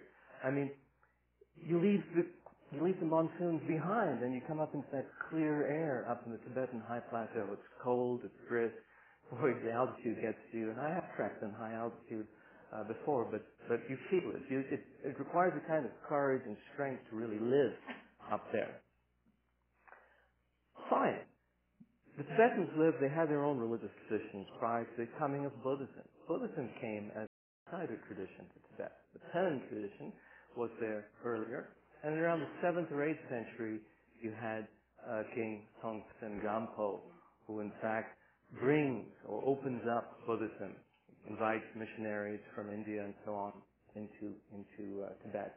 And Tibet ends up with a distinctive kind of Buddhism, kind of a tantric form of Buddhism that is characterized by complex ritual activity.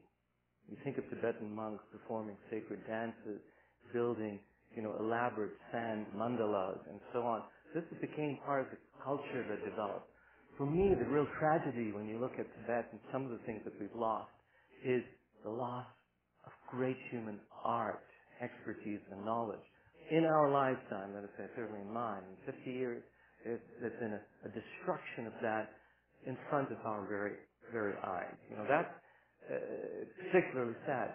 What we see are sort of vestiges of it remaining. I felt sad when I traveled to Tibet because I saw, it's interesting, you showed those monasteries in India now and in Nepal that are painted and so on and well cared for. Tibet had 5,000 or more, some say 6,000 monasteries. There are only about 550 that remain. After the Communist Revolution, the Cultural Revolution, monasteries were destroyed. Some are under recovery, some are being sort of, there's some maintenance taking place, but to a great extent, you see a kind of a culture in retreat. That photograph that was shown to you of the monks debating in Sera. Well, there are about 500 or 600 monks at Sera right now, but Sera once had 6,000 monks. You can imagine the University of Lethbridge, it has a population of what? I mean, how much our student population? 7,000, 8,000? Imagine if you came here, 20, 30 years later and saw 600 students, a few sitting in each class, right? Where there are 250 or 300 professors, you see 10 or 20 profs. What has happened to the rest of them? Well, many died, many fled to India. But sometimes certain monks only held in their mind the knowledge of building particular types of mandalas. This is a kind of an art that was passed on through an oral tradition, right? You would learn how to do this, and you would hold it in your mind and teach others how to do it. And monks would learn how to create these mandalas, these elaborate patterns. Sometimes they learn 30 or 40 or 50 of them and transmit it to others. Well, if a monk dies who has this tradition, it's gone. It's not as if someone else can pick up the tradition, because the tradition is passed really from mind to mind because when these mandalas are actually painted or are made with sand, they're destroyed after they are done. They're constructed for the purpose of work. Sometimes they're painted in a hard form and preserved in a tanka. You know that big white structure with the tall? There are large tankas that are rolled out once a year for people to see and venerate there. But typically the arts are not always put in this kind of firm, fixed format. They are, because in the Buddhist view, things are impermanent. You don't sort of try to cling to them in some material form. And when you talked about capitalism running afoul of cultures, I thought, yeah, Max Weber talks about this and so on. I don't think it's only capitalism. You could say it's communism, capitalism. Well, what do they share in common? It's materialism. It's a kind of a material, it's a value that, it's a sense of valuing the material over something else. Perhaps you could call it the spiritual, you could call it the aesthetic, the artistic. I'm not quite sure what it is. Maybe it's something that's part of being human, an important part of being human, that sometimes gets ruptured, and that seems to be held in lower value in certain cultures or in certain political arenas. If people stop and think about it, they might think differently, but you sort of find sometimes that gets lost somehow in the equations of power, the equations of expansion, the equations of economic necessity. But I'm getting ahead of myself, so I want to talk a bit about history. So Tibet was there, isolated with its own rich culture, which was shaped by Buddhism coming and influencing the Bön religion and so on. Then, at one point, and China, of course, was varying in its size. You had the Han Dynasty and the Qin and so on, the Sui, the Tang. Anyway, at one point, the Yuan, the Mongols, Genghis Khan and so on, they conquered a good bit of the world, right? They, in fact, united a big part of China, conquered the sections that were otherwise run by other groups, and they, of course, entered into Tibet. Well, when they entered Tibet, of course, the Mongols got religion, in different places eventually. We always think of them as sort of barbaric and, basically just destroying everything. Well, by the time they got to parts of the Middle East, they turned to Islam. And so what you have is the great emperors really of ruling out of Persia who were really Mongol, descendants of the Mongols. They eventually got into India and got called the Mughals. Mughals are really nothing more than the descendants of the Mongols ruling out of Iran. Well, the Mongols got religion in China from the Tibetans. The earliest, the second Karmapa, I had the good fortune of actually receiving an initiation from the Karmapa. He's the 16th Karmapa, but the second, Karmapas were the first to do this recognized reincarnation business, if you like, right? The second Karmapa was a kind of spiritual mentor to Kublai Khan, the great Mongols. And what had happened is, as a result of this early relationship, but then they had a bit of a falling out and the coming together and so on. But there was a relationship, a religious relationship that was set up between the Mongol rulers of China and the Tibetans. And to some extent, Tibet was kind of left on its own because it was a seat of kind of cultural, spiritual authority and power. Then there were, when the Ming Dynasty comes into power, that is to say the Ming kind of throw out the Mongols, Yuan and so on, they kept that relationship. The relationship gets reestablished, a strong relationship. Some people have talked about a kind of a priest-patron relationship between Tibet and the rest of China when the Manchus, or the Qing Dynasty, comes into power, following the Ming. It is at this time that the Dalai Lama, actually the third Dalai Lama, gets established. He gets the title, actually, as the Dalai Lama, by the Manchu rulers of China. They say, look, you are the ocean of wisdom and compassion, Lama. Dalai means ocean. And would you please, in some sense, take over both the political and religious rule of Tibet? He's conferred that authority politically Really, the monk. Why would he want to rule, in some sense, a nation, right? But there's a certain of allowing this kind of sovereignty over the land, both politically and religiously. He happened to be the third guy because there were already two previous incarnations. It turns out actually it's the third Dalai Lama who gets the title, and by default then the first two are counted as also being part of the lineage. To correct you, their first residence monastically is not the Potala, but it's Drepung Monastery. And then they build the Potala and the Norbalinga as palaces. So what ends up happening then is you really get the Dalai Lamas essentially ruling Tibet both religiously and politically. Ruling meaning what? The kind of rule that Tibet had was a rule based on Buddhist values, right? Not to say that there weren't intrigues and machinations for political power. It would be naive to think that that didn't happen. There was assassinations of Dalai Lamas and so on that occurred. But Tibet ruled itself in its own form or fashion. It really always thought it had this friendly relationship with China, some in which there was a mutual understanding. In fact, when the Nepali Gurkhas attacked Tibet, Tibet actually asked China for help, and China sent 50,000 troops. At least this was, and so on. So that there was a sense of a relationship between these two peoples.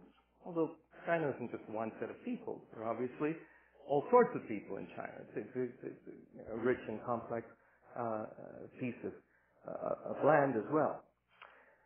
So that clearly, when the revolution that was started by Chairman Mao Zedong, took place, the Tibetans didn't really think much about it. They weren't initially very worried. But in 49 and 50, when there were encroachment and invasions, if you like, because this ideology, the ideology of communism, started to sweep and take over. Well, how far would it go? It would go as far as, because you're bringing in just as Buddhism maybe had its missionary zeal to go out and spread the word, or Christianity or Islam, in a sense, communism has a certain kind of a quality. Marxism has a certain kind of a missionary quality about it. It's bringing a kind of righteous rule and governance to people who are oppressed by the ruling classes and so on. So this kind of ideology, of course, moved into Tibet. Tibetans were a little surprised. My goodness, they didn't really quite clue in to the fact that they were being overrun in some sense. They were fought back initially a little bit, but in 59, 10 years really after His Holiness the 14th Dalai Lama fled, probably had he remained there, he might have been killed, almost certainly. So he escaped into India and ended up forming a Tibetan government in exile in India. So the Tibetans feel that they have been overrun, conquered by China. When the Dalai Lama fled to India, they set up a government in India. Currently, the Kalon Tripa is Samdong Rinpoche. He's like the prime minister. I actually had the opportunity to meet and chat with him when he was still the head of the Tibetan Institute of Higher Learning in Sarnath, near Varanasi. The well-regarded, highly regarded Lama. And in a sense, Tibetans, the response of Tibetans could have been a violent for what? Self-recognition, independence again from China. The Dalai Lama received the Nobel Peace Prize because he has been outspoken to try and encourage young Tibetans not to take up violence. Because the way of Buddhism has been to try to spread non-violently. In a way, when we look at the history of Buddhism, which is a missionary tradition, and we compare it to Christianity and Islam, yeah, there have been instances of Buddhists being violent, but they have been surprisingly non-violent in their spread. When you consider that Buddhism has gone from India to Sri Lanka and to Tibet and to China and to Japan, Korea, Southeast Asia and so on, you don't get many instances of Buddhist kings kind of, just roaring in there with armies Chinese and so on, and conquering by force the people. That's not the way. That's not been. That has happened on occasion. I'm not going to be naive to say that it hasn't. The zeal of being a bodhisattva king and so on. But surprisingly, Buddhism has. And here you have a classic example in the modern period of a nation overrun to some extent. Its leader politically, who could really just now go, okay, you guys, get out there and start killing people, and make it problematic for the Chinese, and they'll just leave the land again, right? Dalai Lama had this 5-point peace plan. He said, look, no. We will talk to the Chinese. We will try to get the world's attention to understand what's happening here so that we will be given certain kind of freedom, right to govern ourselves, and so on. Sadly for me, going to Tibet, I thought, 30 years ago, it seemed more realistic. Now, my travels to Tibet, I don't think it's unrealistic, but I see how much harder it is. Because what has happened is, if you think, Tibet's a really large chunk of real estate. How many Tibetans were there? What's the population of Tibetans? 6? 7? 6 million? 7 million? Yeah. Well, what's the population of China? It's more than 1 billion, right? So where are these people going to live? Right? The Tibetans didn't believe so much religiously. It wasn't, to cut down the forest, to dig out the minerals in the earth and so on. This was not part of the tradition, as you pointed out. To them, it was trying to live a minimalist life. They weren't living that way because they were deprived terribly. It was the Chinese perception, the materialistic perception of what is better, what is modern, what is better for people, was that, look, you've got to dig up the stuff, make better roads, make it more efficient. It's interesting because, the old Tao, there's an old Taoist saying once, and it's a beautiful story in Taoism about a guy has a well, and he's putting, a bucket in the well and pulling it out and then taking a bucket and pouring water on his plants. And some other person comes along and says, why the heck are you doing that? Why don't you create a water wheel that will immediately pull the water out and irrigate your plants and so on efficiently? You'll get much more stuff done and so on. And then this guy who's pulling the water out, he turns around because he's a Taoist master and he says, what makes you think I want to water my plants faster? Right? I like the process of going to the well, putting the bucket in, pulling it out, and watering my plants. That gives me a certain sense of fulfillment and meaning. You just assume that I want to do this more effectively, more efficiently, and so on. Because you come with an orientation of what is better and apply it to my value system. It's an old, that's a 500 BCE old Chinese tale. Somehow, this had been forgotten in China, this idea of valorizing other people's perspectives. The Tibetans had their own system. It certainly didn't look as efficient. It may have looked backward, to China on the brink of modernity and so on. And that, of course, is still China's argument about what it is doing in Tibet. It's engaged in a process of modernizing, making more efficient, making better the life of the Tibetan people. But is it really? Yes, it is bringing a certain kind of material prosperity to the people, but at a price that they themselves are not willing to pay, are not really interested in paying. Is there repression of the Tibetan people? I didn't go there with a political agenda. I was there interested in seeing some of the religious stuff, We do religious studies. We don't promote religion. Incidentally, we teach about religion. Try to understand them. Try to understand why people are religious and so on. And I found a lot of fear. I mean, we're hanging around the Potala, which is now just a museum, in many ways. It's not the living, vibrant monasteries that you see in, Bodhnath and Kathmandu, down in Vilakati, in Dharamsala. There are places all through India where you suddenly see Tibetan Buddhism is flourishing in some sense, vestigially, but it's coming back, it's revived. I found it kind of, in duress, great duress in Tibet. But I had people, going around the Potala going, sometimes I actually see some hair, and they go, hair on your chest, how cool is that, open your shirt or something, right? And they go, oh, look, you've got a hairy chest, you're Indian, and, all this other stuff. And then I said, let me see your chest or something. And the guy like lifts up and said, ooh, no hair. But then I see like a little thing with His Holiness hanging around me. He goes, see this? You know, they're terrified that if any signs of the Dalai Lama are viewed by others, they will get into deep trouble. A British friend who's kind of a punk guy, a rocker, you know, I'm not so sure about his mental stability, but he was traveling with us. And what he did is he started sending like emails from Lhasa going, you know, oh man, we're here, and you know, the Panchen Lama, I think he might just be a stool of the, you know, and so on.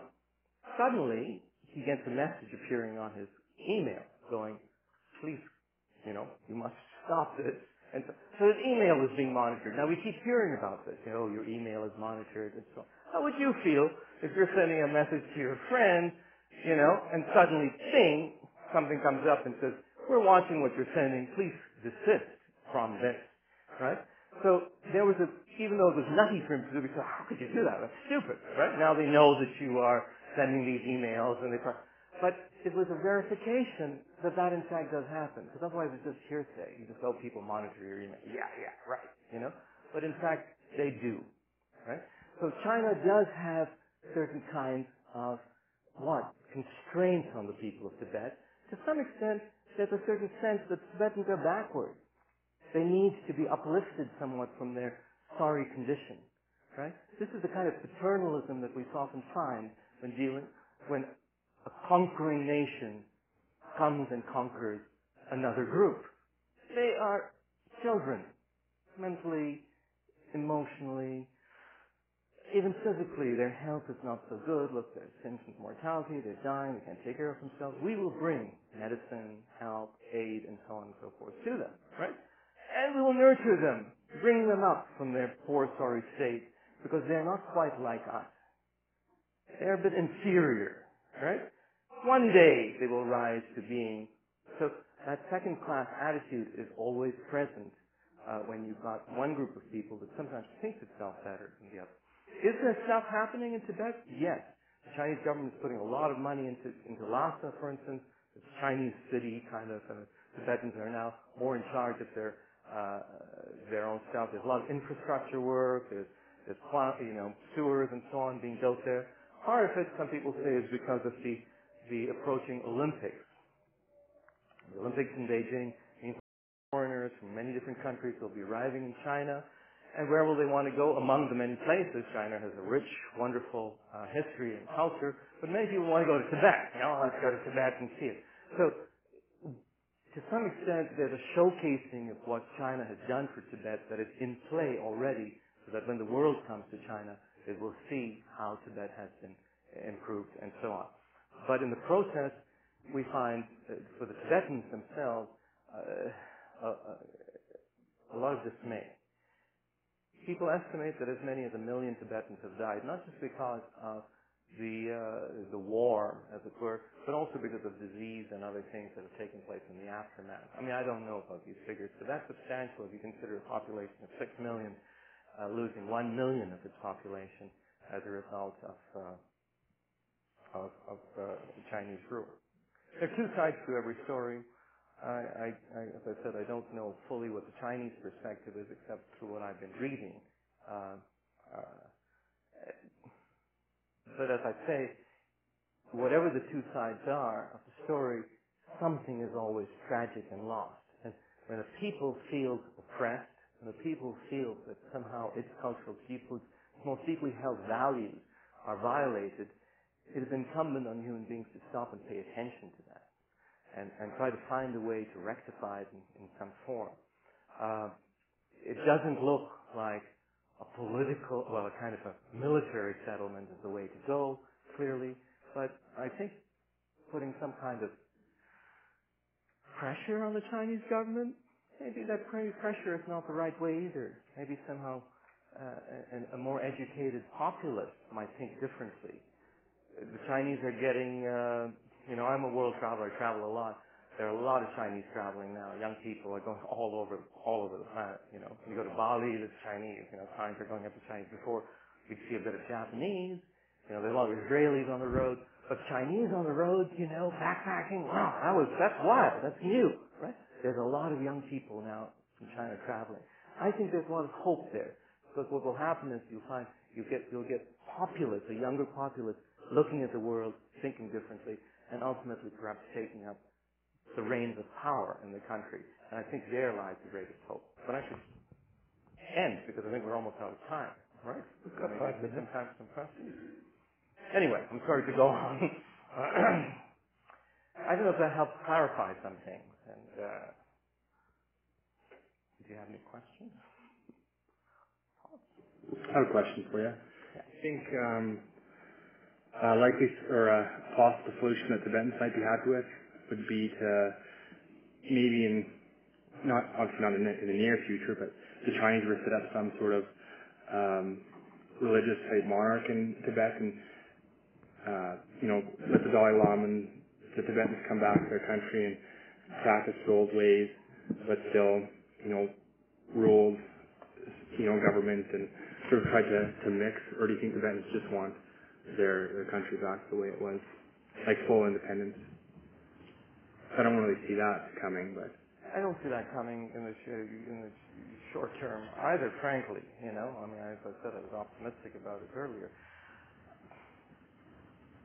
I don't, there was a relationship between Tibet and the rest of China, if you like, in the past. Some kind of relationship like that might be possible, but in terms of, there are a lot of Chinese moving into Tibet right now. The Tibetanness of that part of the world is starting to get diluted dramatically. That high-speed railway was opened after I traveled there. I thought, man, I'm glad it is. My friend who travels with me sometimes sends me emails. But 800,000 people, is that an exaggeration? Maybe not, have already traveled. What's that? If not more. This was a month or two ago that she sent me this. Have already traveled by that railway into Tibet. That's a lot of people. 800,000 people, more than a million. And already they're starting to build hotels and so on. I just got another email from her that a small lake, like a saltwater, like kind of a lake, is getting destroyed ecologically because hotels are being built around for tourists, and they're dumping all of their waste and so on into this area. So inevitably what's happening is the influx of people, influx of tourists and so on, is starting to cause incredible environmental deficit. We're talking about 2 or 3 months since the building of this, because the scale is shocking when you think about 1 billion people in China, right? We always, global warming, what's going to happen when China all starts driving cars? Well, yeah, I mean, you have a populace of 6 million. So there are these kinds of concerns. The scale of Chinese involvement in Tibet is going to change the character of what Tibet was. And the Tibetan people, I think, at best you can sort of hope for a kind of a sense of recognizing, and to some extent the Chinese have already done this. I mean, after the Gang of Four and all that stuff took place, there's been a sense of reconciliation, of recognizing what has happened to some extent, what was destroyed and lost. But that needs to be brought more front and center. I mean, it's interesting hearing people saying, gee, I don't know the history of that region very well. Well, that's not just incidental. Countries tend to keep people from knowing. Sometimes you don't know what's going on in the country when you're in it. You think, well, I'm there. I should really know it much better than anyone else. I remember being in South Korea when President Park was assassinated, and we couldn't find any news about what was really going on. We tried to get Time magazine to find out from outside, and we get Time magazine, and parts of it were blacked out with black markers, So they actually meticulously gone and physically blacked out stuff on the magazine. You were listening to outside news to find out what was going on within the country. And that's partly the case, unfortunately, in China. Maybe they could be a nation within a nation. Well, I know, all this time I was thinking, well, what about Quebec, right? Yeah. And we have exactly the same kind of scenario happening here in some sense. Well, 6 million people. So. What's that? It's 6 million people. There you go. Great similarity. So that was my point too, actually. Why is it important? Because it wouldn't be the first culture or religion to die out in the history of human beings, and it won't be the last if they can't save their culture. Yeah. What's the importance of protecting these ancient cultures and different traditions? Ironically, and this is something that the Dalai Lama may have recognized as well. But the fate of what has happened to Tibet has meant that Tibetan Buddhism has gone from being an isolated tradition up there in the Himalayas and around Nepal and Sikkim and Bhutan to being on the world stage, because Buddhism was virtually wiped out of India. It's back in India now, partly as a result of the Tibetan diaspora. Plus, the West is all aware of it, Richard Gere and all these, you know what I mean? Like, what we really have in some sense is a lot of people going, wow, Tibetan Buddhism. So indirectly, it has actually started, it's like as if one thing has fragmented and you planted 100 different little seeds worldwide. So Tibetan culture may not ever return, perhaps, to its pristine place, its land, its homeland, and like we find with Palestine or Israel.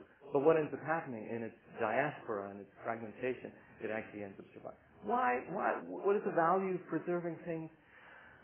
I don't think you have to preserve them kind of out of a strange reification, you know, that this is something to, because that's just like gathering dust in a museum or something. To me, it teaches us something about what it is to be human. That when someone writes a song, you know, someone plays a piece of music, somebody does a piece of art, and I see it, and it's different from what I have imagined, I'm somehow enriched. And for me, keeping these traditions alive and changing, because they're not just static things, somehow enriches all of us. To me, I'm about getting enriched. Materially, yeah, to some extent, but in other ways. I don't know. I don't know what it is to be alive, you know, and I'm discovering what life is.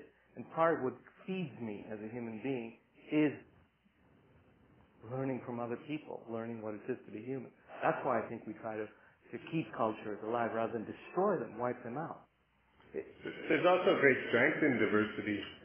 Diversity leads to creative insight. Diversity leads, as you said, you have to be out of something sometimes to recognize things. So the wider you preserve a diverse culture and perspective, the more you create chances for creative insight and perspective, both through complementary sharing and clashes between perspectives. Leads to great insight. I fully agree. Because it's like you're nourished from all these different sources, right? I mean, it's like, you know, somebody goes, okay, I'm only going to eat, you know, lettuce. How nutritious is that, right? Why not eat from a whole range of different things? Why not feed yourself with all the nutrients that human beings bring to it? So feed yourself, I mean, that's that sense.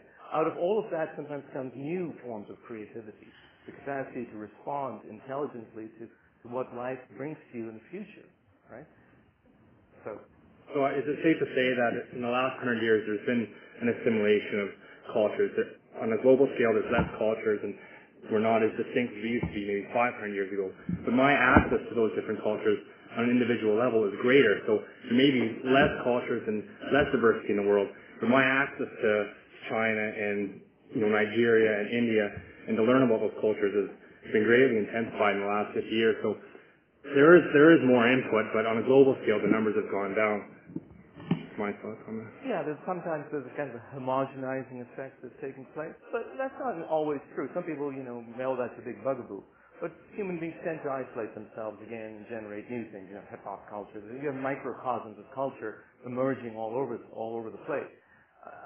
Personally, this is just a personal thing, I'm not about trying to keep all these old cultures alive and then have nothing else happen that's new, right? I see homogenization sometimes. I despair about it if that's the only thing that's going to happen. Fortunately, we're creative enough at times to be able to generate new things out of it. I just like to see a certain kind of a healthy, sane appreciation of diversity, right? And to say, okay, look, you know, I don't want the McDonaldization of culture. I mean, to some extent, right? I mean, I want to go to some part of the world and eat that food. I don't want to be eating the same food that I eat there. I'd like to, in fact, eat that food here. And what I like about Canada is multicultural nature and so on. Sometimes I go to India and I'm forced to eat just Indian food. Oh yeah, there's a lot of diversity in our food. Yeah, there is, but really, there ain't, because I can't really get a decent Chinese meal here in India. You know, I can't get good Japanese food. But I can in Canada. I can't even in not Christmas. Kind of limited food choices and so on. But, and I'm being silly and I'm being trivial when I say that, but to some extent there is that sense of I think the processes of homogenization are always in some tension with diversity and so on. And as long as there's that kind of a natural, harmonious balance between the two, I'm okay with that. I'm not so fond of saying this is better than that, so let me just crush this out. You know, there's that sense that we sometimes have when we have imperialistic superiority complexes of some sort. This is the better system. Pol Pot had that idea, you know. Many people have these ideas, and when we look at them in history, we suddenly go, oh man, was that misguided? Or what? And that's being generous, right? It wasn't misguided, it was maniacal and horrible. So, yeah, I find tolerance, moderation. In fact, Buddhism is good about that. It talks about the middle way, you know, a harmonious balance between things. That seems to be eminently saner to me. I think on that note, the quest for an eminently more sane approach to globalization is what we've been talking about for quite a few weeks. And we're not going to meet again in this way. I'll probably see some of you in the days ahead and wish you well with the completion of your work. You want to say something more, Kei-san? Oh, okay.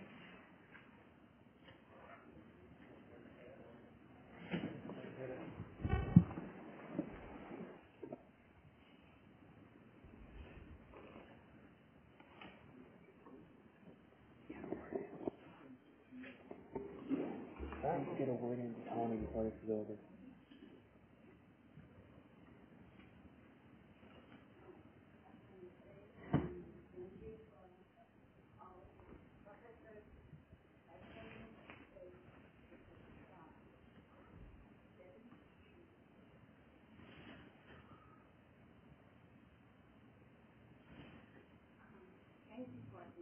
Having this available for us. Thank you very much. For us, thank you so much. Thank you.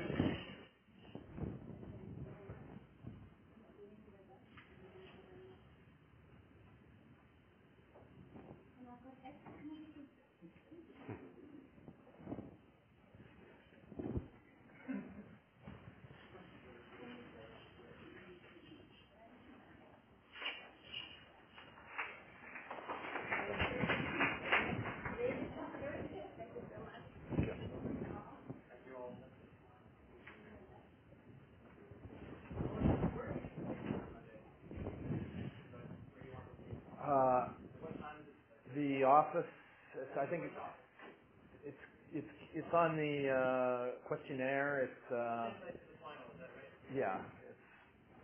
It's Bev Garnett's office. It's Women's Studies, Religious Studies, Liberal Education. My office is C872. Off the top of my head, I don't know what Bev's office is. Do you know? Do you know, Hillary, what Bev's Garnett's number?